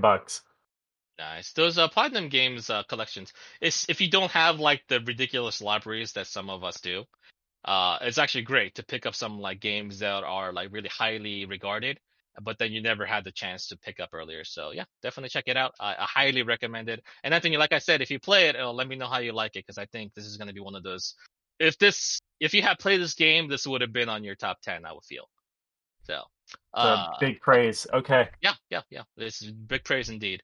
But number two, Inscription. I think Anthony said everything that needs to be said, which is not a lot, which is exactly how we like it when it comes to Inscription. And Drew is playing through it now for Phoenix Down, so make sure you guys listen to that as well. But the way I view Inscription is that it's a delicious layered cheesecake. Each layer, there is something good about it. You have the card element of it. You have the weird mystery element of it where you're stuck in the cabin. You have another mystery on top of that, on that kind of like, if you only like one aspect of this game, you would have a good time. But if you like multiple aspects like me and Anthony did, then you're gonna have a fantastic time. It's one of those things where you just want to find out what's gonna happen next because you don't know where you're gonna end up, what the greater mystery is, and what it could all mean. I felt like at the very end of the game, the way it ended was kind of a little bit abrupt. I wanted maybe a little bit more answers, but I understand why they did it that way. And I certainly appreciate the fact that they're still updating the game to include more features and stuff like that. I want that Casey's mod that they're putting out for the endless cabin mode to come out in 1.0, and I'll play it, but it's currently in beta. But yeah, it's another one of those games. I played the demo up for about 20, 15, 30 minutes or something like that. I was like, oh, I'm going to buy this game immediately. And I beat it in 2 sittings after that. And I have gone back to it once more just to like see if I still like the gameplay loop, and I do. I like it a lot. I'm not sure if I would play a full-blown card game based on it, but I would at the very least try it out because it's still pretty fun. But there are certain aspects of the game where you progress and you make your cards stronger. I'm not sure if that would fit well in a multiplayer game, but if nothing else, a better single player campaign, a longer single player campaign like the endless mode would be beneficial. So for my number one, this one's going to be a little bit controversial because this game actually came out on December 25th of 2020. But I'm going to include it here because this is the game that I have thought about ever since that I completed it back in March of 2021. And because it came out so close to the end of the year, I feel like it's reasonable to include in this year because unlikely you would have been able to beat that game in like 5-6 days anyhow. So, and that game is Omori. Anyone play Omori here? No, I know of Amori? Amori. Amori? Mm-hmm. Never heard of it. It's So, a beautiful looking game. Yeah. Beautiful looking. Nothing looks like Amori. I unfortunately watched somebody spoil it for me, which is a disappointment. I'll still play it at some point. I don't know if the Switch version came out. I wanted to wait for the Switch version, but it's an RPG, and I think kind of like Inscription, saying too much about it would spoil it. But I mean, Jay's the one that played it, so Right. I would say it's similar, but the way I can talk about it is kind of the themes and what the game does. And like I said, the Switch version has been announced as coming out later this year. You probably, if you watched the indie showcase, the last indie showcase that Nintendo did, I think that might have been the last trailer that they ended off with, which to me makes sense. You know, the last trailer seems to feel should be the biggest one. And to me, Omori is definitely that game to you end the show on because it is just that incredible. And the thing that makes this game is that this looks like a typical like RPG Maker game once you initially check it out because it's got like the little 2D sprites and everything. Yes, it has the gorgeous like pastel style like art work for the characters and a lot of the world and stuff like that, but it feels relatively simple. But the story that it tells here is probably one of the most like emotionally charged, and the themes surrounding the game is about trauma and how we deal with some things that kind of impact us and kind of leave such a big impact on our lives that you end up changing your life forever. And how that is portrayed in the game, I think, is very mature and in a way where it actually makes sense. And if you think that this is just going to be a game that's kind of like one of those like artsy fartsy, like, oh, this is going to win one of those indie game awards for making people cry a lot. It's much more than that. It's a game that has, you know what I mean, though. Ken, Yeah, right? no, I There's a lot of 100% know what you mean. It's just the way you word Yeah. it. It's going to make me cry a lot. That's fucking hilarious. Yeah, and it has a great combat engine too, because even though a lot of the game is spent taking place between two different worlds and two different sets of like gameplay elements in a lot of ways. The whole mechanic of the game is based on people's emotions. So when you are sad, you don't take as much damage, but you don't deal as much damage. When you're angry, you deal more damage, but you take more damage in return. And you actually have to switch between different types of emotions to do certain kind of attacks. You even have to change the emotions of the bosses and other characters that you're fighting to try to turn the battle to your favor. And there's a lot of that element where you kind of level up your character in kind of like an Earthbound kind of way, where each character has their own unique skills and stuff like that they can use. And you have to manage these emotional systems the entire time to make sure that you're not getting completely destroyed by bosses and other monsters. And on top of that, it tells this crazy story about this traumatic thing that happened to this child and how he's trying to deal with it. And once the entire picture forms and you have the whole story in front of you, every single thing that kind of was like, huh, what is that about? Every single thing makes sense. And the way the game ends, just really, really, really took my breath away.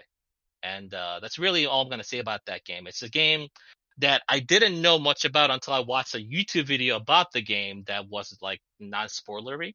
And then I was, inspired to check it out. And once I did, I was like, wow, I can't believe I missed this game last year. So even with spoilers, the thing that really sold me on the game was that, and I'm not going to say too much detail, was that there's a choice you can make at a certain point that has a full game, like the game continues on in one of the worlds. Yep. And it's like, I'm like, they built all of that. Like normally that'd be a game ending decision of like, yep, well, too bad. But no, like they built that whole run still. And I'm like, okay, well, I need to see how the hell, like knowing the spoilers, I want to see what the hell happens there, because like that to me is like crazy game development, like to build something that most people just aren't going to see because logically it doesn't make sense. Yeah, it's that thing where you choose a one side in like The Witcher 2 or something like that. You don't get to see a like third of the game because you made a different choice and you get a different thing. And it's the same thing with Demori, where you go through entirely different experiences. You have different boss encounters and blah blah blah. And it's kind of crazy, and it really makes sense in the context of it. But I'll just leave it at that. And you know what it is. And I will say that I was spoiled in certain elements of that game too. It did not hamper my enjoyment of that game in the slightest. So don't let that deter you from trying out the game, because I think it's exceptional. Just don't expect going into it to be like a AAA game or anything like that. This is a very small indie game, and you can see it just on the visual side of things. It's on like a 4x3 by native. It just doesn't really have a lot of like PC game options or something like that, but it really doesn't need it because of the kind of game that it is. So yeah, it's, just give these games a shot. And like I said, year of the indies. I think I put like 5 indie games on my top 10 list this year. That's more than any other year that I have, in top 3 all indie games too. So when I hear about people that say like, hey, I didn't, have a lot of great experiences this year when it comes to gaming, I would say like, hey, if you broaden your horizons a little bit with a lot of indie games that are coming out, I think you might be in for quite a surprise. And, in the long term, you'll have a really good experience. So yeah, check those games out. That's it. Excellent. All right, Drew, it's your time to shine. My time to shine, huh? Yeah. Okay.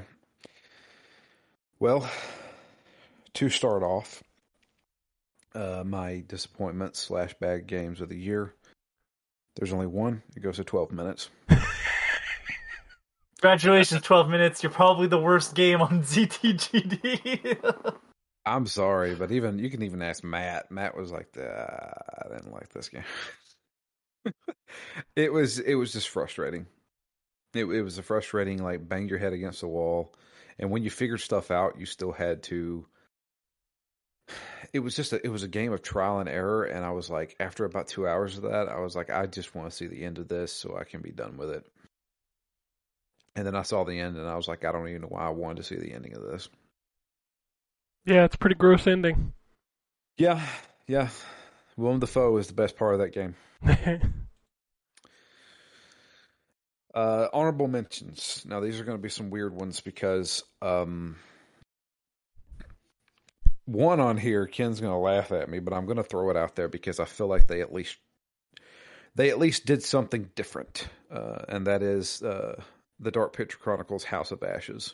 I don't know that I need to laugh at that. I like the story in that game. That they did something completely different, and I don't think me or you ever saw that coming. Which is weird because that is an obvious thing. Yeah. But the way the story I played that game, and you guys are dancing around something. What are we talking about here? You played through the new house? Yeah, I did. But are you talking about the reveal of the things? Of What they were? What they were? Right. Yeah. Okay. All right, sure. All right. Yeah. Because the past two Dark Picture games were more of a psychological Twilight Zone kind of thing where not everything is what it seems. This one is just straight up, oh yeah, these are real. And this is what they actually are. And I wasn't expecting that. Honestly, I was expecting this is just PTSD from a war, or something like that. Yeah, when they were real, I thought they were like, what they kind of lead them to be. Yeah. But they're totally not that. No, not at all. But I want to give it an honorable mention because it's still glitchy as all get out. But that's probably the best one they've done since Until Dawn. The sun breaks the game. No kidding. How many times did we see that scene? At least 6 times. At least I was just 6 like, times. oh my god, we have to reload this again. Ugh. Next honorable mention, and I don't think anybody has ever played this game, Rainbow Billy and the Curse of the Leviathan. I played that game. That game is good. It's not bad. That game is really good, and it's so heartfelt. And I think like a parent and their child could sit down and have a fun time with that game. You gave that game a 9. I did. It's a pretty good game. And it's your honorable mention? Yes, it is. Okay. Because if I put it on my list and like people who listen to this are gonna be like, oh, I'll try this out, and they're gonna play it and like, oh, this is a kid's game. It is a kid's game. Like, I don't want to like, and plus the other things on this list I think I enjoyed more. But Rainbow Billy is like, for what it is, that's a fantastic game. The next one, I don't think anybody's going to have it on the list, but I had a pretty good time with it for the week we played it, The Ascent. Oh no, that's on my list. Okay, all right. I love that game. Yeah, The Ascent is actually really cool. I know we only played it for about a week, but that was a really fun week. I kept playing after that, and I still haven't gotten all the way to the end, but I really like that game. Yep. Cyberpunk 2077, eat your heart out. Yeah, with the isometric view, kind of feels like a Diablo, but without the loot and progression as much. And yeah, I don't know. There's just something about that game. Did someone mention 2021 narrative game of the year, Cyberpunk 2077? Right. Okay, cool. Just checking. I still haven't played it because it's not. I still haven't played it either. Yeah. I'm waiting for it to get the next gen upgrade. Yep. I've only put 3 hours in like. Next game is something that I know Ken's going to laugh at because I have yet to get you the review for it. Death's Door. Yeah. Is a really good game. Yes, it is. I'm surprised that it took 1 hour and 42 minutes before somebody mentioned the words Death's Door. That Death's game Door. Sorry, is so I didn't good. play it this year. Oh, I have too much Haven't shit. played it. Death's Door is this year's Hades for me. It's high praise, man. Hades is crazy. well, it's Death's a different. Door's- It's a different kind of game. It's a different I'm kind gonna of need you- game, but it's in the same kind of vein as it as far as the combat goes, though. Yeah, 100%. Could you- It's more could you Zelda than it is anything else. And Yeah. I need you to compare it to stories. Go.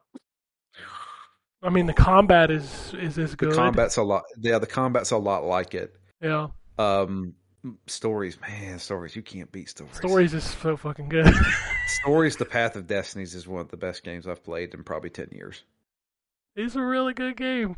It is so good. It sucks that the follow-up was not good. All right, wait a minute.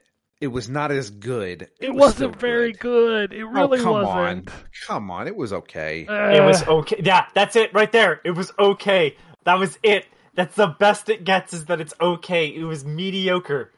There's a Stories 2? That's just No. it. It's not Stories 2. It's... Oh, God, I can't even remember What the name fuck of it. was the name of that game? But I remember can't it remember. like very clearly. It's Omen Sight? Moment sight. Omen Sight, that's yeah. Oh, okay. And It got a it's, wasn't 69 on Metacritic, man. That's about right. yeah, I'd say that's about accurate. Stories didn't get that high either. That's because people are dumb. Stories is awesome. Stories is Stories fantastic. was really fun, yeah. Yeah. All right. Next game, speaking of stories, Monster Hunter Stories 2, The Wings of Ruin. Damn, I gotta play that game. Monster Hunter Stories 2 is a really, really good game. It sucks on Switch. Well, I mean, that should be like the tagline of 2021 is like, if it's on Switch, well, let's put a little asterisk next to it. Yeah. There is a lot of padding in that game too. Mhm. Like a lot of padding in that game. But the moment-to-moment gameplay is actually really fun. And they throw everything at you. Anything in Monster Hunter, you're gonna find it in Monster Hunter Stories 2. Like they go through tons of monsters in that game. It's really good. It is. The next one, I don't think anybody's gonna mention at this point. Persona 5 Strikers. That came out this year? I just started playing that game. Like It's great, and it's legit the sequel to Persona 5. Like, it's worthy of it. That game is really good. It gets monotonous. It most certainly gets monotonous after a while because it is a Warriors game. It's a Come on. Muso. So do RPGs.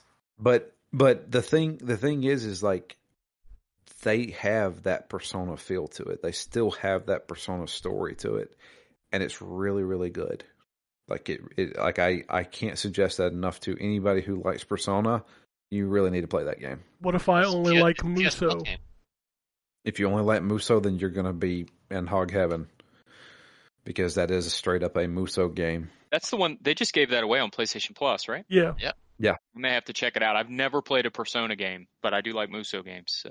So here's the deal. You're going to be lost if you start trying to figure out the story in that game.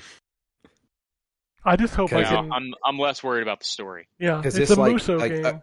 it's legit like a year later after Persona 5. And like they don't pull any punches. They're like, hey, you remember last year that crazy thing happened? Yeah, that was crazy. So And then how they just keep going. much dialogue do I have to sit through before I get to whack people? A good amount. Fuck, maybe I won't play it. But This it's not like 4 hours. Like, no, but I mean it's a good hour of dialogue probably. Yeah. But yeah, An hour of dialogue before I get to whack people? dude, it's a Persona game. Can I skip it? Yeah, you can skip. Yeah, all you the can dialogue skip stuff it. if you Okay. want. I just kind of want to whack people in a stylish fashion. I don't want to listen to them talk about their day at school. That no thanks. game's got a lot of stylish stuff to it, and also there is no school because this is summer vacation, I'm and sorry. they're going on a trip. No more So tests. yeah. Give Anyway, a fuck where they're going. Just let me whack people. and here goes my top 10. Yep. So my number 10 would be higher on my list had I played it more. Resident Evil Village. Oh, you didn't beat that game? No, dude, I am still getting chased by a big tall vampire lady. Holy cow, you're not even started. I know. But what I played of it so far, I was like, this is legit. It continues to be legit. Yep. I need to hear Drew's reaction to the dollhouse. God damn it. It's gonna have a good time there. Whew. I am gonna get to that eventually. I just I don't have time. So I good. just finished Death Stranding, and that took 45 hours. That And I was don't your know, choice to make, my friend. and I don't know if I like that game or not. Oh, that That's makes me what sad. disappoints me the most. Yeah, Yeah. I love that I game. just I like that game. Kojima's gonna Kojima, and it works better in Metal Gear than it did this game. Yeah, but Mario and Peach. I'm gonna hard disagree. Disagree. That is the biggest cringe freaking cutscene ever. So and it's freaking Norman Reedus saying it. So I can't do his voice. So I'm Mario and you're in Princess Peach. And then she's like, no, it's more like Princess Beach. And I'm like, oh my God, shoot me in the freaking face right now. And then they run along the beach and smile at each other. It's fucking stupid. Anyway. If only it would have kicked off with like, imagine me and you and me. Oh, man. That game. I don't know. Anyway, next one, and I don't think anybody's going to have this on the list unless Ken has it. In Sound Mind. No, I don't. I like that game, but yeah. Man, In Sound Mind, they did some things in that game I've never seen before. It's a trippy ass game. That's that for sure. game. I have to bring this up. I mentioned it whenever I talked about it before.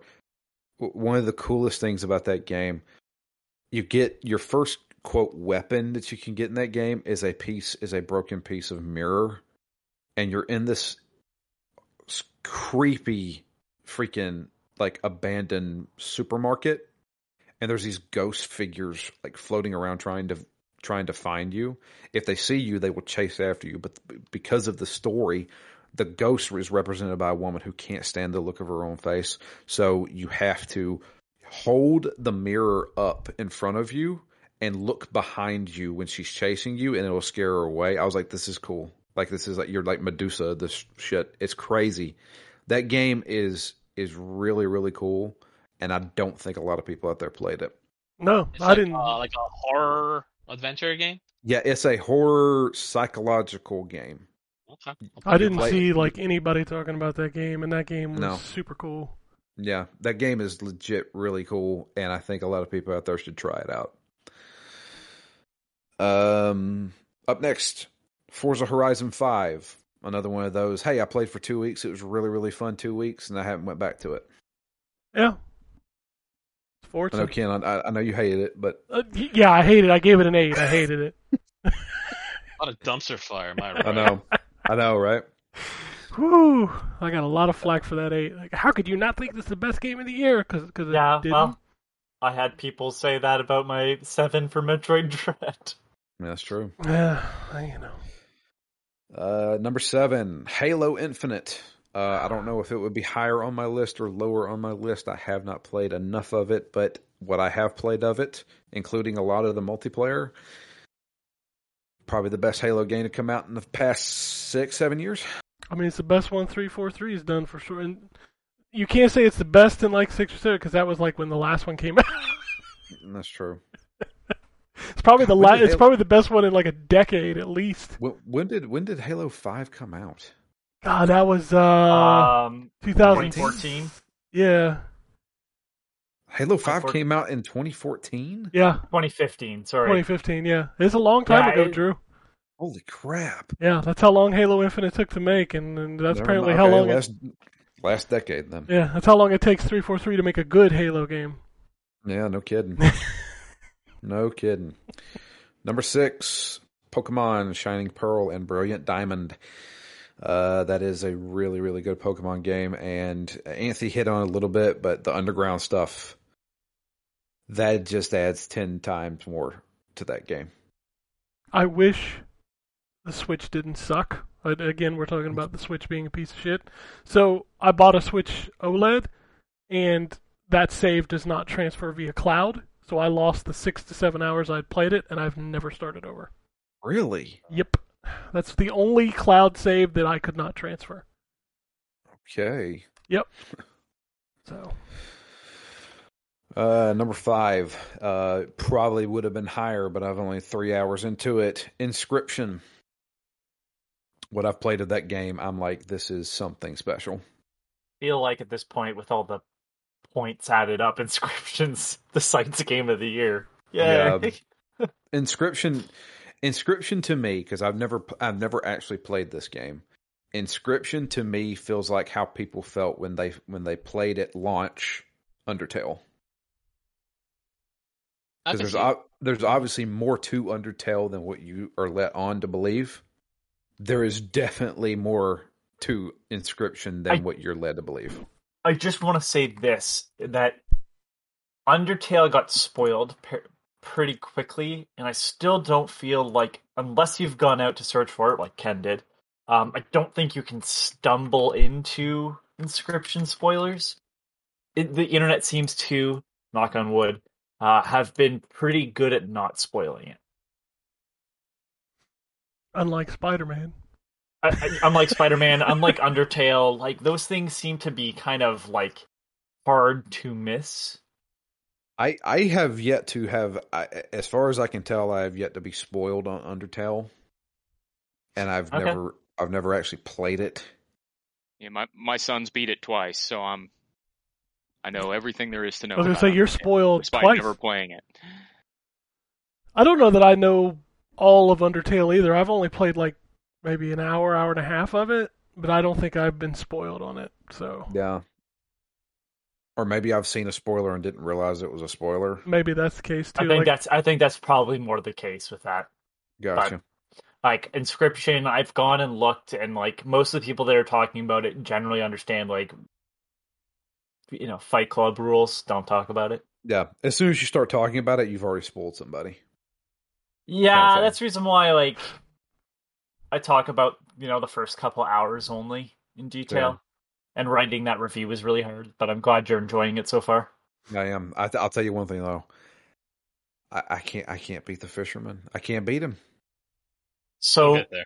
I've made it to him 4 times and I can't beat him.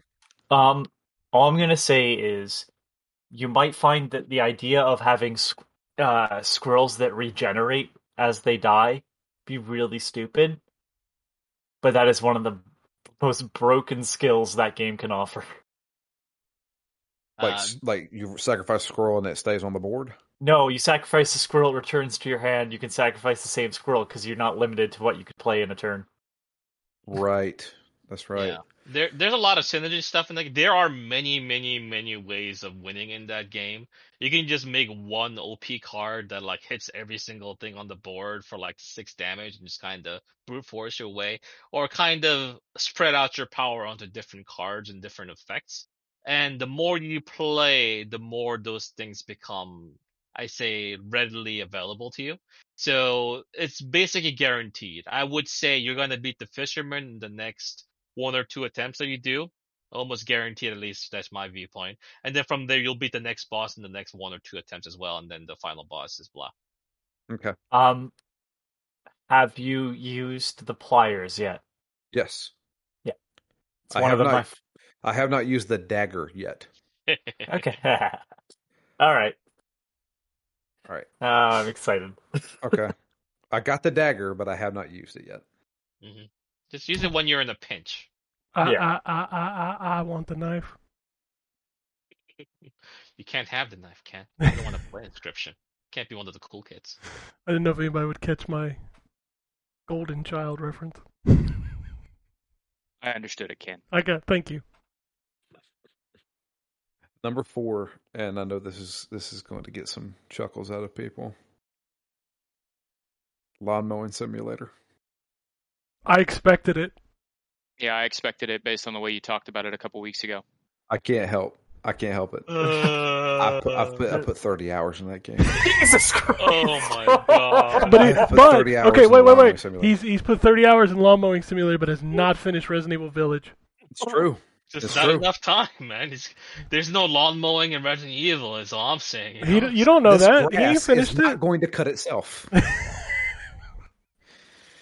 I don't know what it was. It came at a time where I just wanted to, like, you know, numb my mind, you know, and I really got into it. It's a good, and dude, the support for this game is insane. They've added streamers to the game. They've added DLC where you can cut Stonehenge.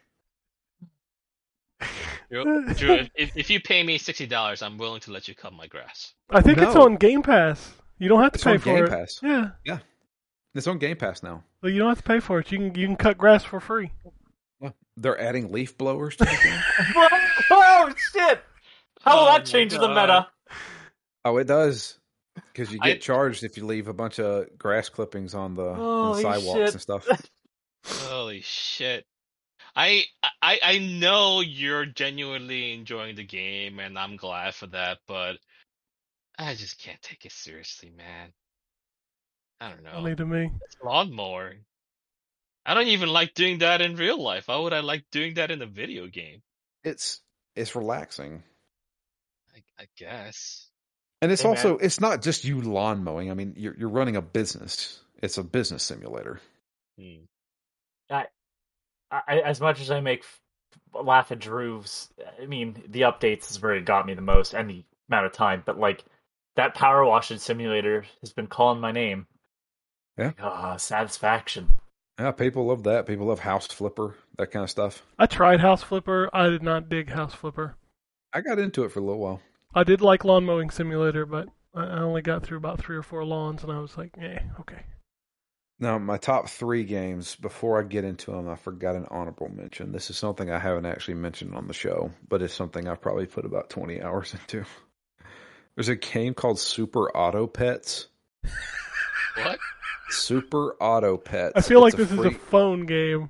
It's a free-to-play game. It's on Steam, and it's also on your phone. I have it on both. Boy. And it is... Jay, you may actually like this game because it feels like it's almost like a card game without cards. I'm looking at screenshots and I still don't know what this game is. You choose pets that you can then level up in between rounds. You can also give them super abilities. On top of that, each pet has its own special ability. Oh my god, there's a tier list for Super Auto Pets. Dude, Of course there is. you got to understand how addicting this game is. Somebody sells farts in a jar. Of course there's a tier list. Incorrect, Drew. I don't need to know how addicting it is to know better. I don't need to know how addictive crack is. I'm good. I don't have to try it. It's Okay, actually... The Caterpillar is an S tier, but the Tyrannosaurus Rex is an A tier. I mean, that tracks. Dude, Okay, cool. Here's your combo. Camel, kangaroo. You put the camel in front of the kangaroo. Every time the camel attacks, it buffs the kangaroo. Every time the camel attacks, the kangaroo buffs itself. Every time the kangaroo attacks, the kangaroo buffs Typically the way it itself. happens in the wild. I think Drew just had a stroke. I had a stroke, I think. Look, I'm just saying, Super Auto Pets is really addicting. It's actually really... Okay. And it's completely free. It's so free to play. I have a question, Drew. Was this picked up because you were at work? Sometimes, yes. Actually, a coworker told me about it. He's like, "You need to try this game." I was like, "It looks dumb." He's like, "It is dumb, but it's also fun." I was like, "Okay." Oh, Fuck it. Alright. Whatever. Alright. Maybe I'll download it on my phone. Something to play when you're on the toilet, right? Yeah, dude. Jay, this is completely up your alley. You would actually really enjoy this game. Alright. You gave it a strong recommendation. I shall download it on my phone right now. Time to buff them camels. There you go. So my top 3 games of the year. I've debated on it, and I've switched one. So that's okay. Also, I want to give a shout out to my wife. She helped me make this list because I was like, oh crap, I haven't made my list yet. So she's like, okay, well, let's write them all down. And she made the list and everything. And she also wanted me to say what her game of the year is on the show. Her game of the year is Until Dawn. It's her game of the year every year since we played it. Fair enough. My goodness, it's 2 hours into the show and we haven't even made the Overwatch joke yet. No, I'm not going to make the Overwatch joke. I know you're mad at that game. I'm not mad at the game. I'm done with it. I have deleted it off my hard drive. We're done. I'm not mad at it. I'm just done with We're it. done. Yeah. It's over. Yeah. That definitely sounds like something a Jilted X would say. It's true. I'm not mad at him. I'm just done with him. Yeah. That's how I feel. All right, top 3. There are still 2 games on my list nobody's mentioned yet. I want to see if you grab one of them. I know you won't grab one, but... I know one I will grab. Okay, good. Number 3, which I'm surprised Jay didn't say, unless this is like some kind of rule he can't do. What is it? Diablo 2 Resurrected. That's in one of my favorite, one of the most played games of the year, but it's certainly not one of my favorites with all the fucking issues that the game has had. All right, yes. I will give you that. That game, fix your friggin' servers, Blizzard. But, I mean, they fix this. As far as I can tell, the servers are fixed now. By the time we finished for Phoenix Down, the servers were pretty much solid. But man, that's one of the best games ever made. Holds I mean, up. it really is, and it holds up great. Yeah, Yep. I mean, man, I had a blast with that game playing the Hammerden. Absolutely loved it. And I switched to two. I switched my number one. My number two game of the year is Monster Hunter Rise. All right. It was going to be my number one, but thinking about it and actually talking to my wife, which I should mention, Monster Hunter Rise is my most played game this year. I'd say I put probably around 70 or 80 hours into it. Yeah, they didn't finish the game when it first launched. I'm not a big fan of the Rampage quests. Those are kind of meh, in my opinion. But the combat in that game is sublime. The wire bugs, Drew, is so nice. Oh my god, dude! Not even that. The wire bugs make it 10 times. The wire bugs make even the slowest of weapons viable. On top of that, my main boy, the hunting horn, had the best buff of the year. It was so freaking good. If you're not running a hunting horn, you're playing that game wrong. It is so good. It is so good. It is the best version of the hunting horn in any monster game for sure. It is, and I absolutely love it. Like that's like I was maining it in World, and you got to play your notes. Fuck that shit. Monster Hunter Rise, just hit buttons. Who cares? Yeah, you're probably doing something positive, right? That's right. Breaking dancing on top of a T-Rex. That's right. But yeah, Monster Hunter Rise is a fantastic game, and it is probably the most accessible Monster Hunter game to date. But my number one game of the year. I'm so shocked by this. You are shocked by this? I am shocked by this. Okay. My number one game of the year is Guardians of the Galaxy. That game is so fucking good. Guardians of the Galaxy is legit one of the best games that come out this year. It really is. It is funny. It looks amazing. It plays really fun. It never takes itself too seriously, but when it does take itself seriously, I'm not kidding around with you guys. This game made me cry at one point. Really? Yes. It's written extremely well. It is, dude. Like, I mean, like, I'll throw it out there. Everybody knows my mom passed away last year, and there's a scene with Drax and Star-Lord, and Star-Lord's talking about how his mom is dead. It made me fucking tear up. Like, I couldn't help it. Like, I was like, this is. I'd never expected this from this video game. Yeah, it is really, really good. And my wife convinced me to put it at my number one because she was like, Drew, I know you really like Monster Hunter, but while you were playing Guardians of the Galaxy, you would come and talk to me about it. You would never talk to me about Monster Hunter. And I was like, well, yeah, but I mean, Guardians of the Galaxy. She's like, but still, yeah, I can tell you were really passionate about that game, and I am. Guardians of the Galaxy is legit. If you have not played that game, play it.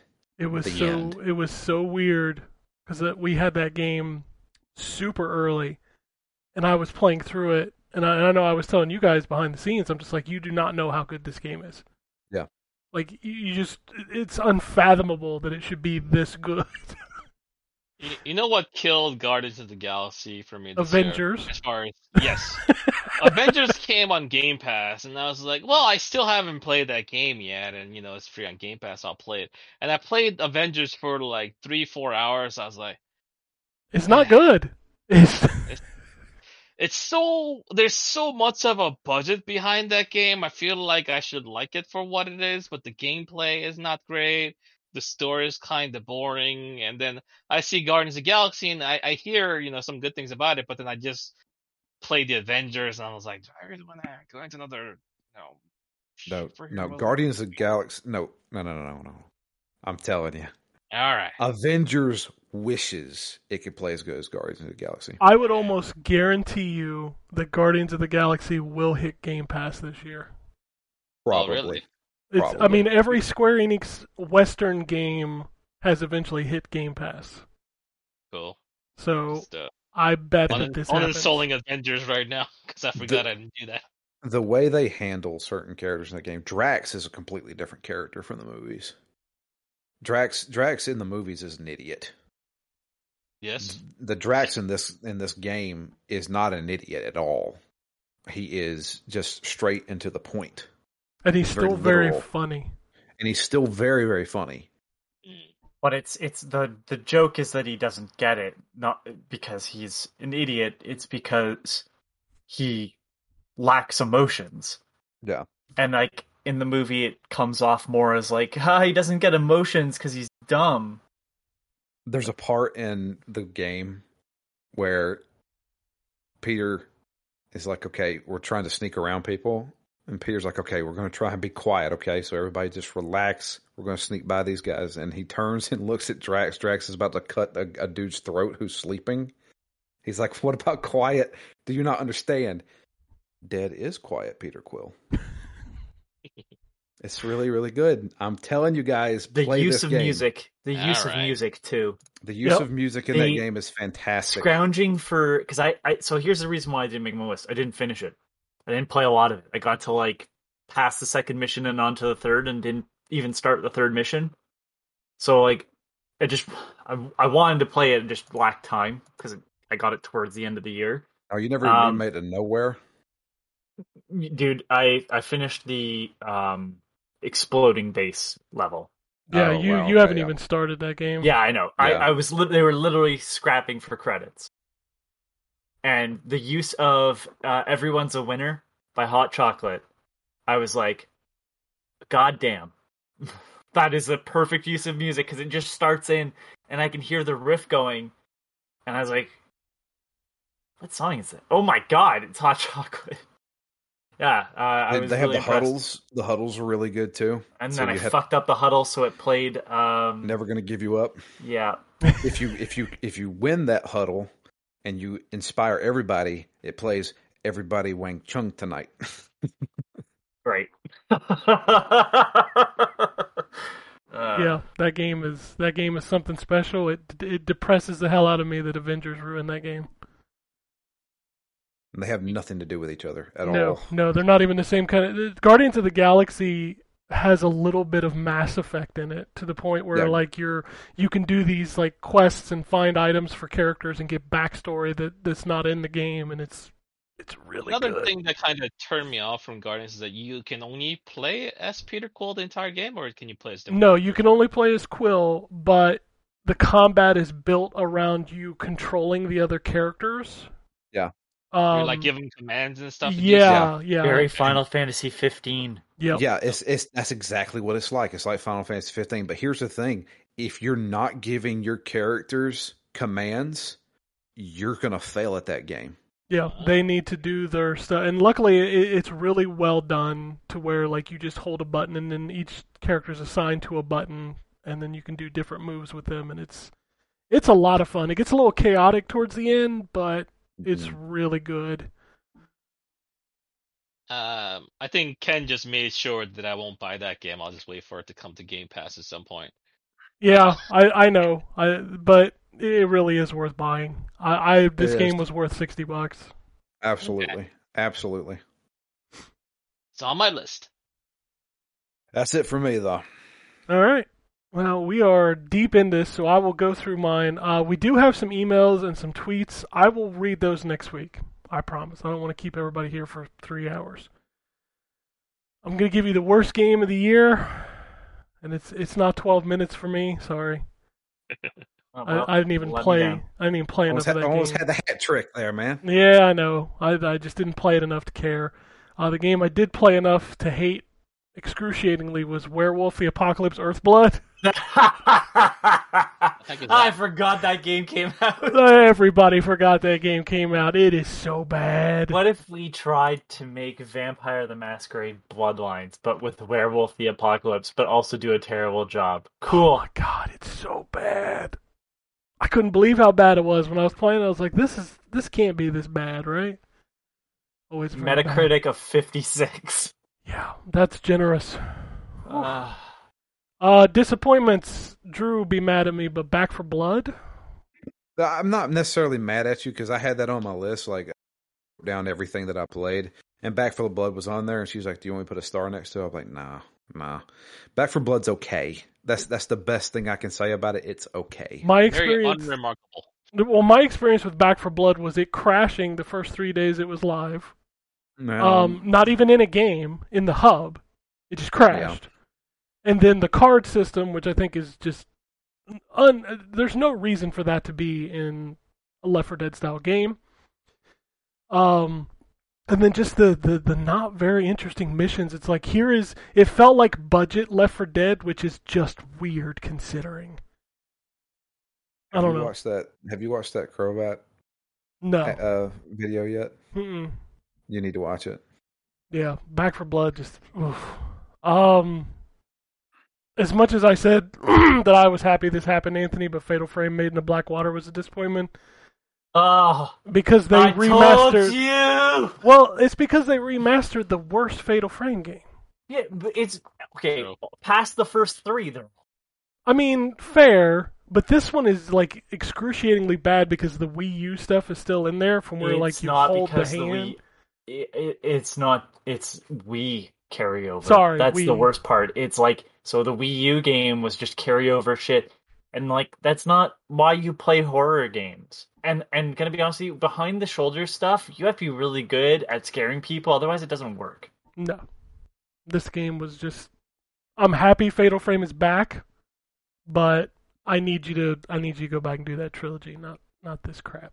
But the finger on the monkey's paw curled as you made the wish. Yeah, and my final disappointment was the GTA trilogy. Boy, that thing was busted at launch. I mean that. I didn't play it, so I didn't have to put it on my list. I got to see the paper mache rain, which was awful. Oh my god, that I don't know how you fucked that up as bad as you do, but boy, you really fucked that up. They did it, man. They really and just that whole thing, like. How is it? It can't get worse than it did.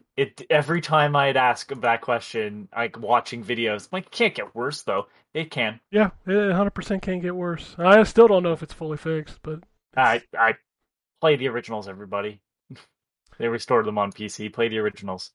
I've got quite a few honorable mentions. Some of them we've already talked about. Death's Door, I honorable mention that game was wonderful. Tales of Arise, I know Jay and I talked about that one. Biomutant just slipped down to my honorable mentions. It was almost in my top 10. I enjoyed that game a hell of a lot more. It was a close call for me for Biomutant, even though it was number 9. I always knew It Takes Two was going to be number 10 because it wasn't like my favorite game of the year. But like the amount of time I put into Biomutant, I was like, yeah, no, that deserves to be number 9. It was that or Big Brain Academy. But Big Brain Academy, it's like I bounced off of because it was short. So, it ended up not making my list when I thought about it more. And then I've got 2 more honorable mentions. Both have not been mentioned by anybody, and that's assuming because nobody played them. Chorus? You're right. Nobody in this group played Chorus. I'm sure it would have been on my list if I played it. Oh, it's so good. I have not played it yet. Yeah, that is a game I definitely highly recommend if you enjoy space shooters, stuff like Colony Wars and, arcadey style space shooters. This game is just so good. As has been well established, that is firmly my jam. Yeah. So you should definitely play this game. And then the other game I played, I'm assuming nobody else played, was Kena, Bridge of Spirits. I did not. Oh, I played like the first 15, 20 minutes of that game. It seemed neat, but I never got back to it. I will play it eventually. Yeah, I probably might have been higher on my list, but I only made it. I think there's 3 spirits that you have to unleash in that game, and I've only done the first one and started the second one, so I haven't made it super deep into that game. But wow, what an impressive feat for a first-time developer. Like, that game is really, really good. Number 10, Anthony would be disappointed in me, is Metroid Dread. I like that game even with the problems I had. What? Hold on. I don't hate that game. I know you don't hate it, but... You hate it just like I hate Breath of the Wild. Yeah, I suppose. I liked Metroid Dread. And I like how Ken hates Horizon. Forza Horizon, which, by the way, not on my list. Because I hate it. But no, Metroid Dread, probably my 3rd favorite Metroid game. Oh, maybe fuck fourth. you. Okay, now I'm disappointed with you. All right. Okay. I mean, I think Prime is the best. I think Super Metroid's the second best. Samus Super Returns is Metroid. probably third, and Dread's probably fourth. Zero Mission, Fusion. I didn't care as much for the GBA games. I really didn't. I'm just saying. He got so mad he got muffled. I just couldn't. Oh. Wow. All right. Number 9, Drew, Solidarity, The Ascent. Love that game. There you go. Yeah. There you go. Number 8, Halo Infinite. Wow, that one's really far down there, isn't it? Sound like you got sour the farther you got in there. No, I mean, I'm like Ryan. I have a lot of problems with that game, but I still really, really, really love playing it. So, number 7 is the only game on my list that is not on anybody else's list, and that's Ratchet and Clank Rift Apart. I am shocked, but then again, I know Anthony and Drew do not have PS5s. And That's on my. That's like number 4 on my honorable. Okay. So I'm there with you. Yeah. I really like that game. It was a PS5 Ratchet game. Like, Ratchet games have been the same game since, 2002 when the first one You came don't out? really improve upon perfection of a style, Yeah. right? I mean, it's... New weapons, a good story, some more planets, and maybe a gimmick or two. And not to mention, it's fucking beautiful. Yeah.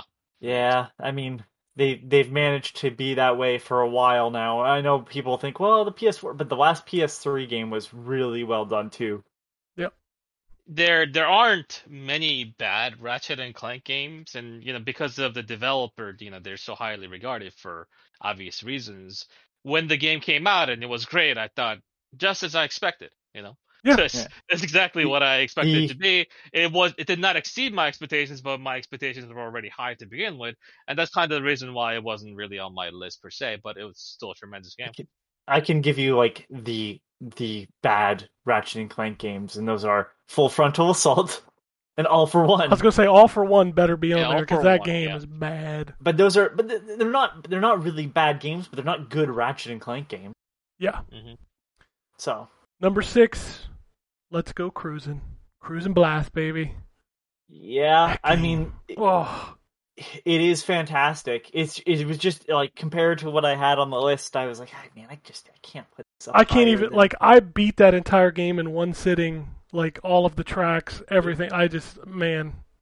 It makes me want older racing games back because like Forza Horizon, like I've had my fill at this point. Oh, is this the game that you're comparing to like the old like Ridge Racer and stuff, Ken, on Twitter?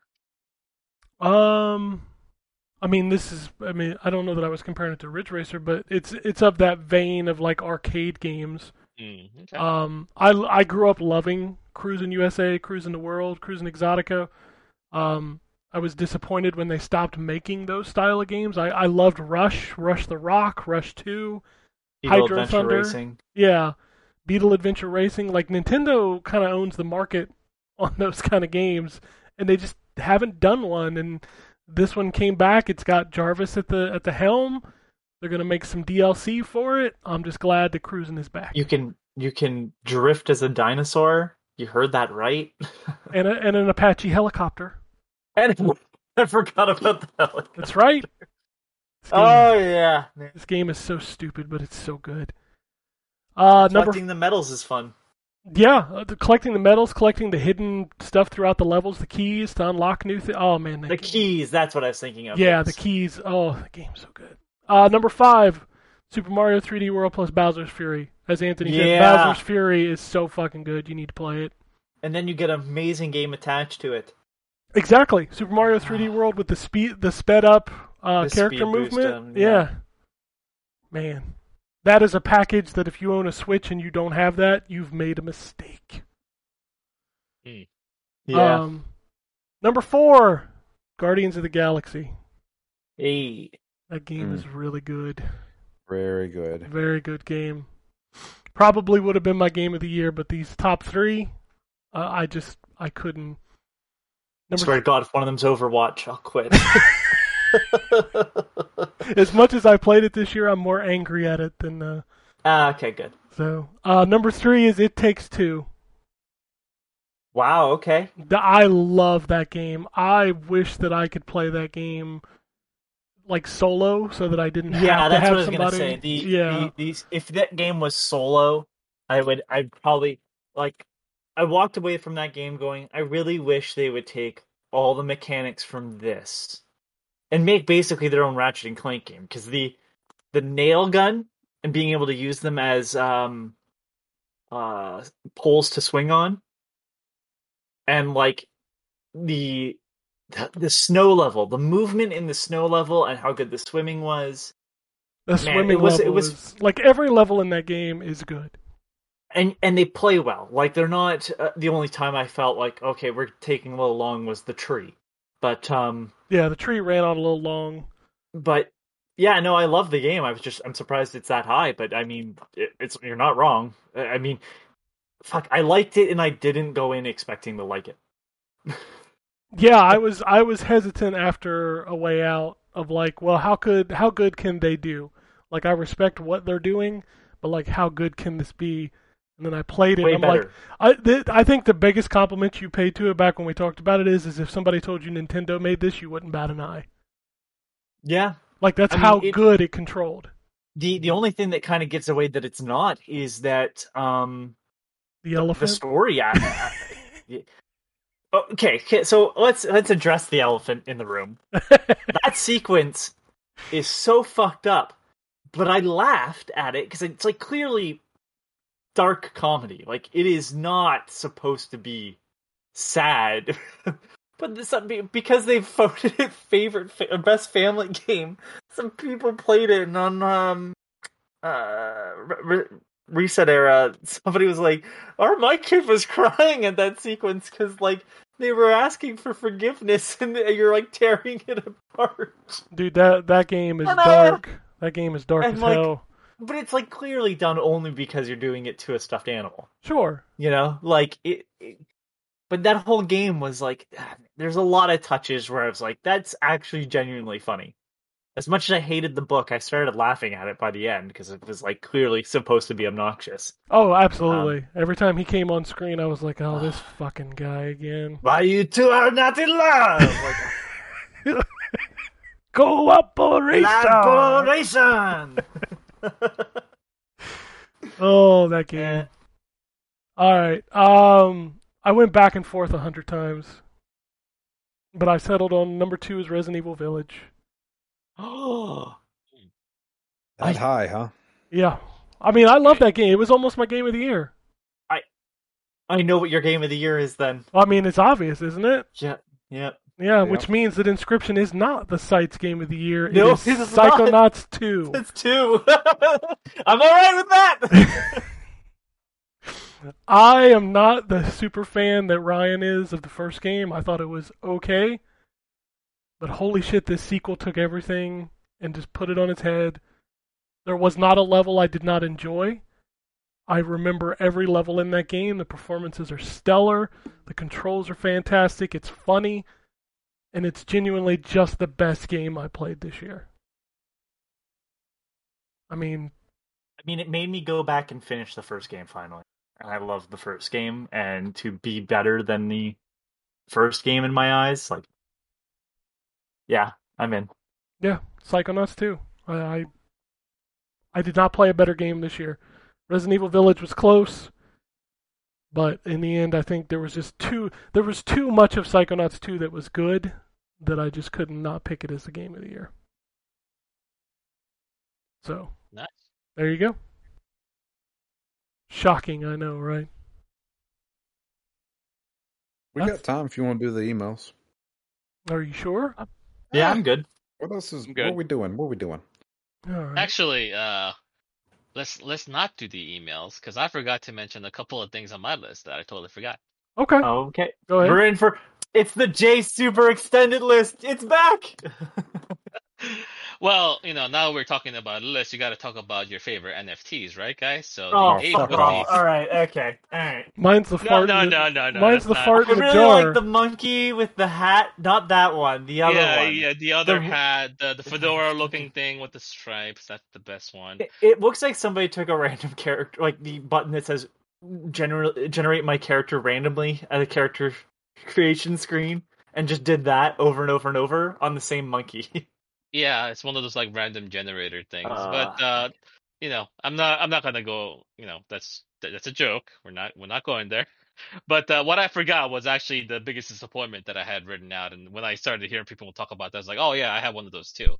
And for me, and this is probably not going to be on anyone else's list because it's very niche, but it matters a lot to me. And that would be The Sky at Six. And this is a series by NISA, Nippon Ichi Software, that I've been following since the PS2 generation. It's been going on for a very long time. It's near and dear to my heart because it's a strategy RPG game that kind of always goes to the extremes when it comes to challenges and how powerful your characters can be. Because this is the game where you do trillions of damage per hit.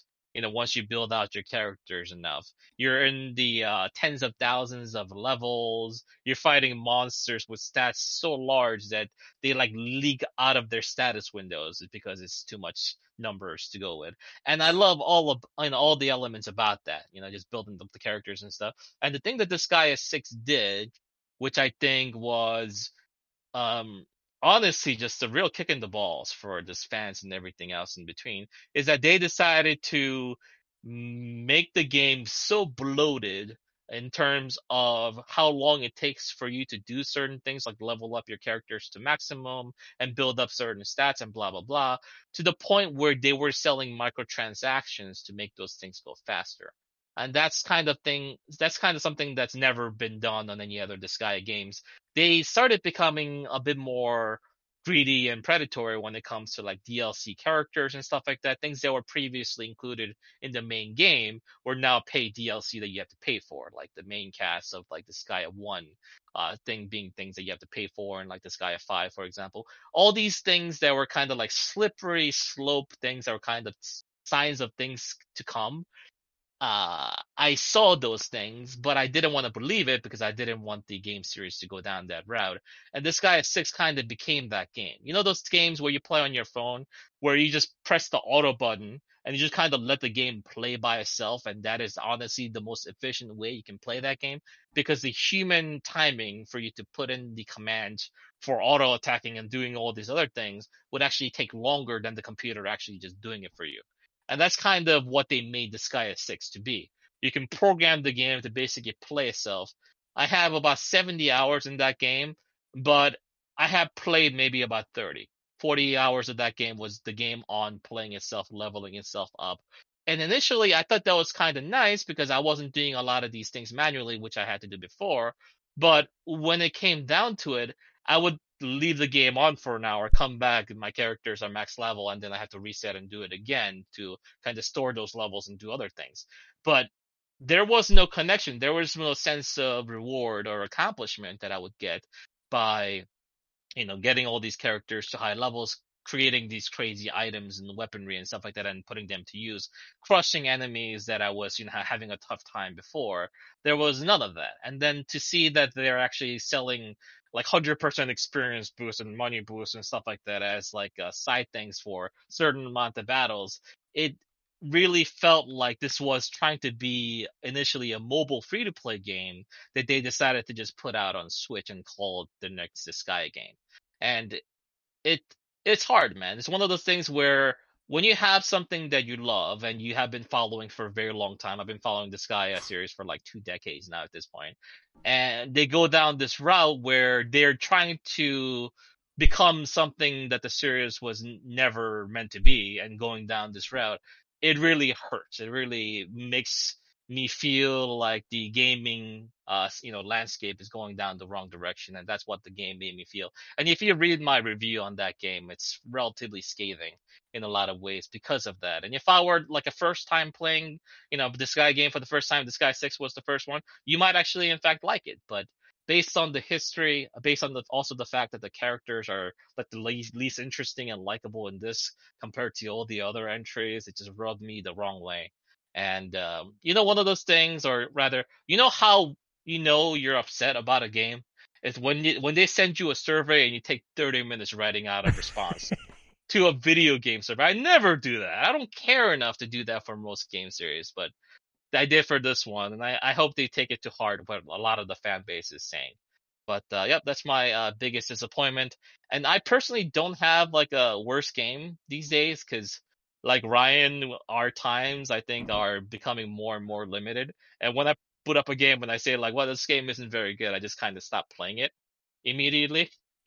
So I don't have a lot of those games, but I do remember playing some games on like Game Pass. I know you guys probably do the same thing where it's available on Game Pass. It seems kind of interesting, so you kind of boot it up and give it a shot. Um, and it kind of turns out to be not so great. So there's a lot of that, but I don't know.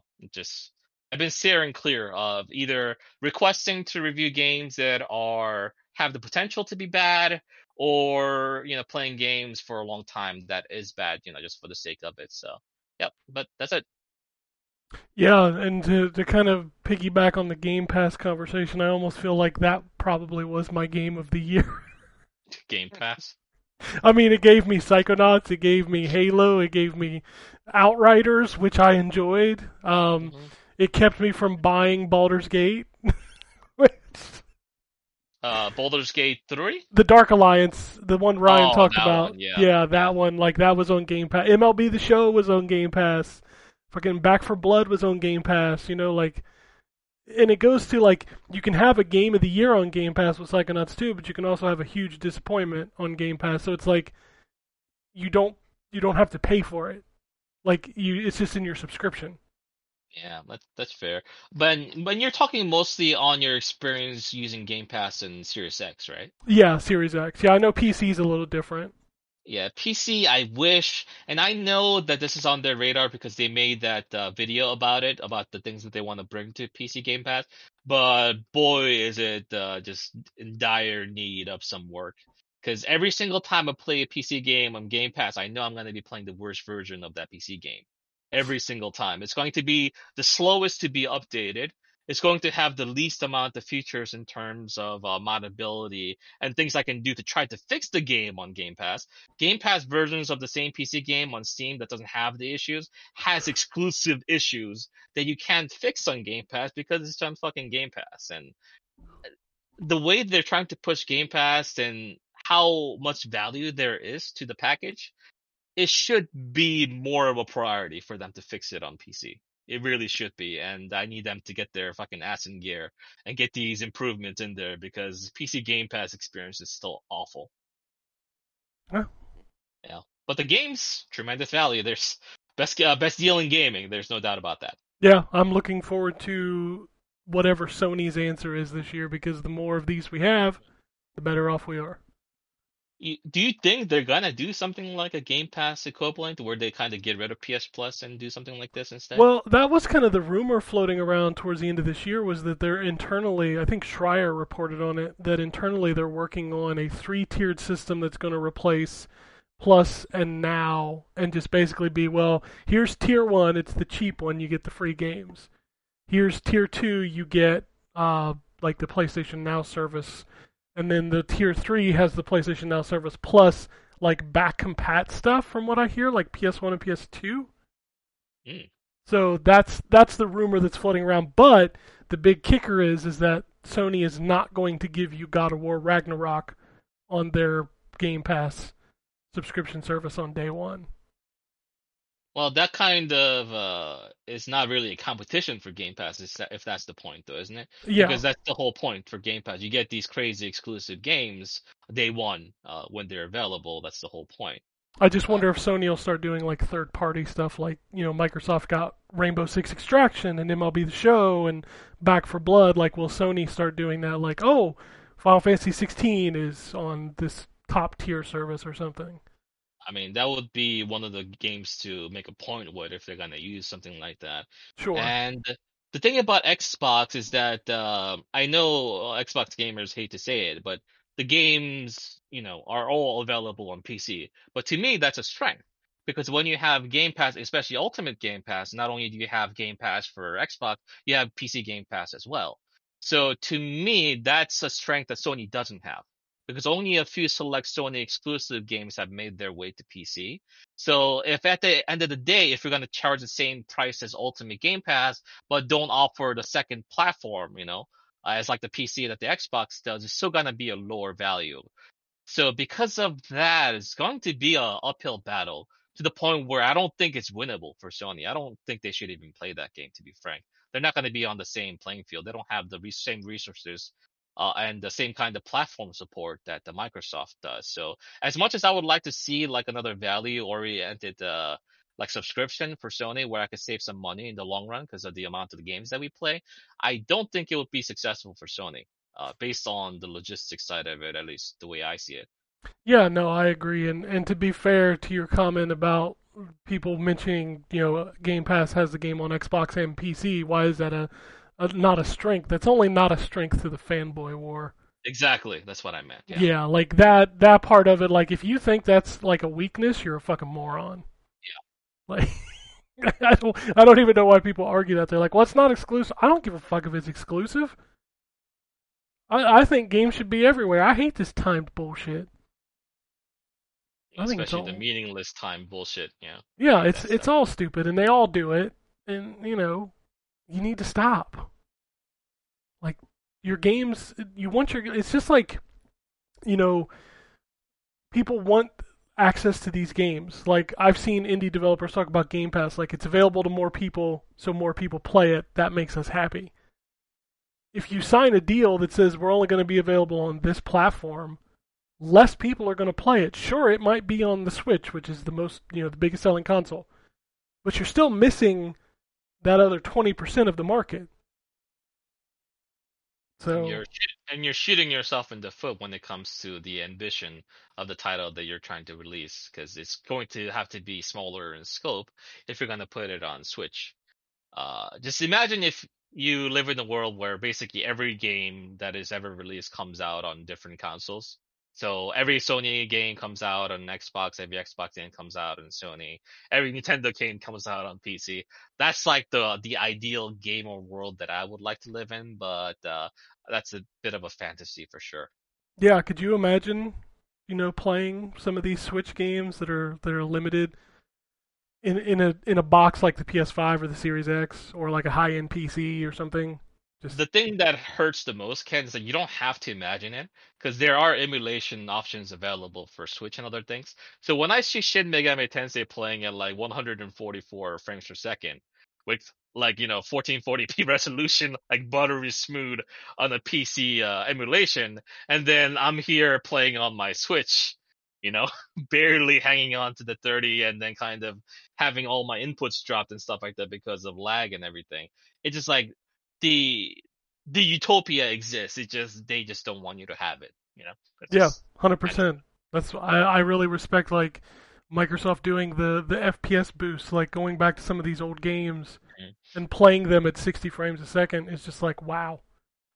I do feel bad about beating down the Switch because I think the platform itself is great for what it is. Sure. It just comes down to it's late in the generation, right? So we're expecting more and more and more, and what we wanted from the iteration of the Switch wasn't just the OLED. We wanted more power. So I think whatever the next generation of console that Nintendo is going to make, I hope it'll be sometime in 2023, maybe. Yeah, but let's be fair. It won't be as powerful as probably the Xbox One X or the PS4 Pro. Probably not, but at least we'll have a little bit more wiggle room in terms of performance. Yeah. The only games that look amazing and run at 60 frames a second on that machine are the Nintendo games, and well, that's just because Nintendo are fucking wizards. Let's just be fair.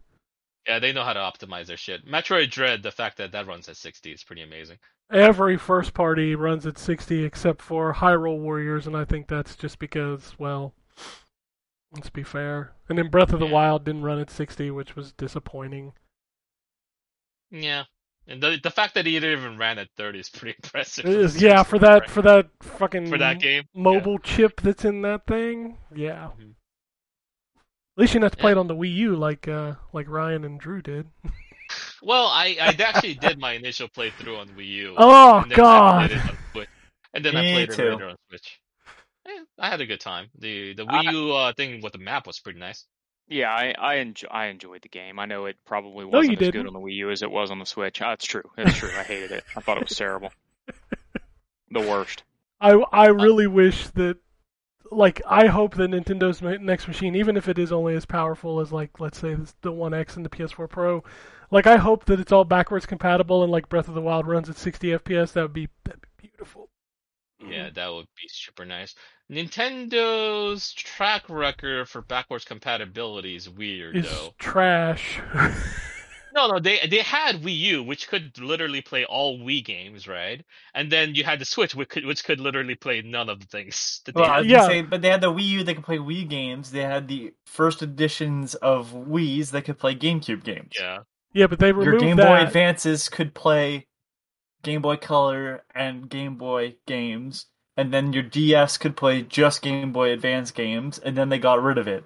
But then Yeah, the Switch can't play shit, and instead you're going to spend $60 on an updated version of a Wii U Yeah, game. but you get Bowser's Fury with it, so I'm okay. That's the only one. The rest of them is you know, the same game. Yeah. And then they put time limits on when you could buy it for whatever reason. Yeah, Just make the Super Mario 3D collection. It's That's still weird. you But think? you haven't seen any of that since. Anyway, Digital scarcity of things has always been a weird concept to me, but it is what it is. I mean, the obvious evolution there is NFTs, right? Ugh. Hey, I didn't mention it this time, so it's not my fault.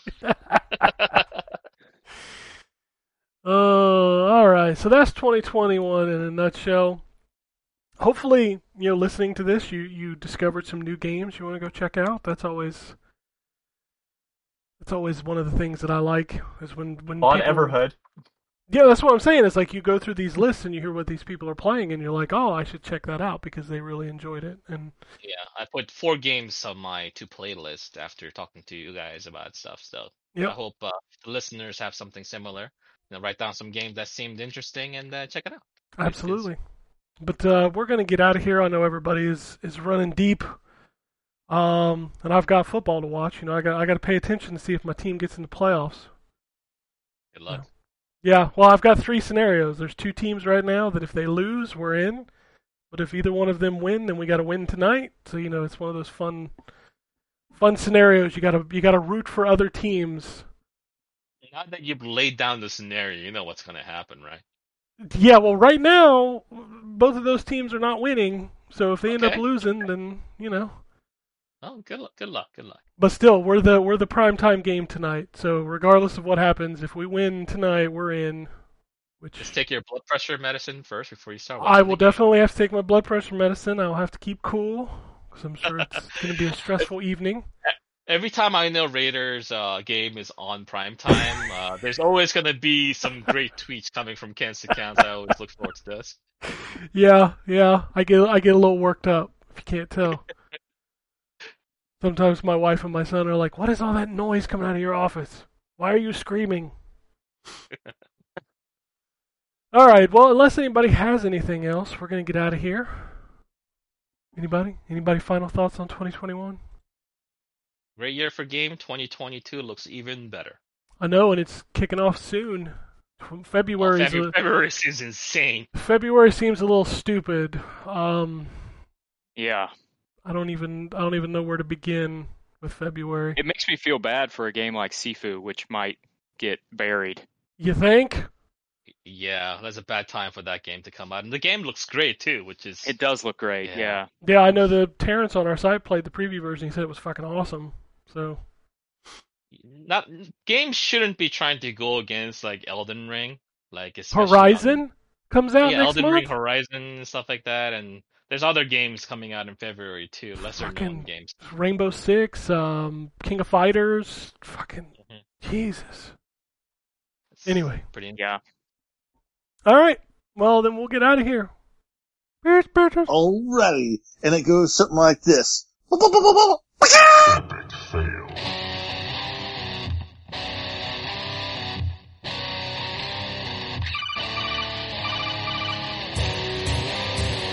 Welcome to the N4G podcast.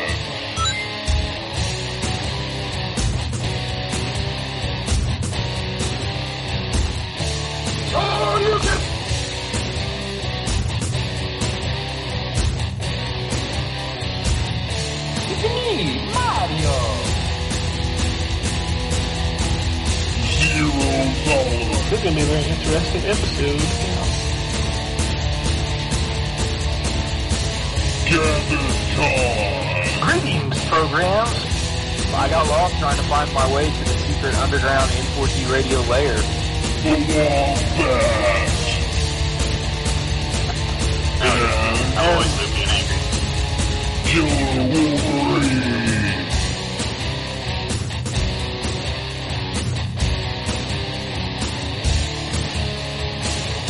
Play games, not consoles.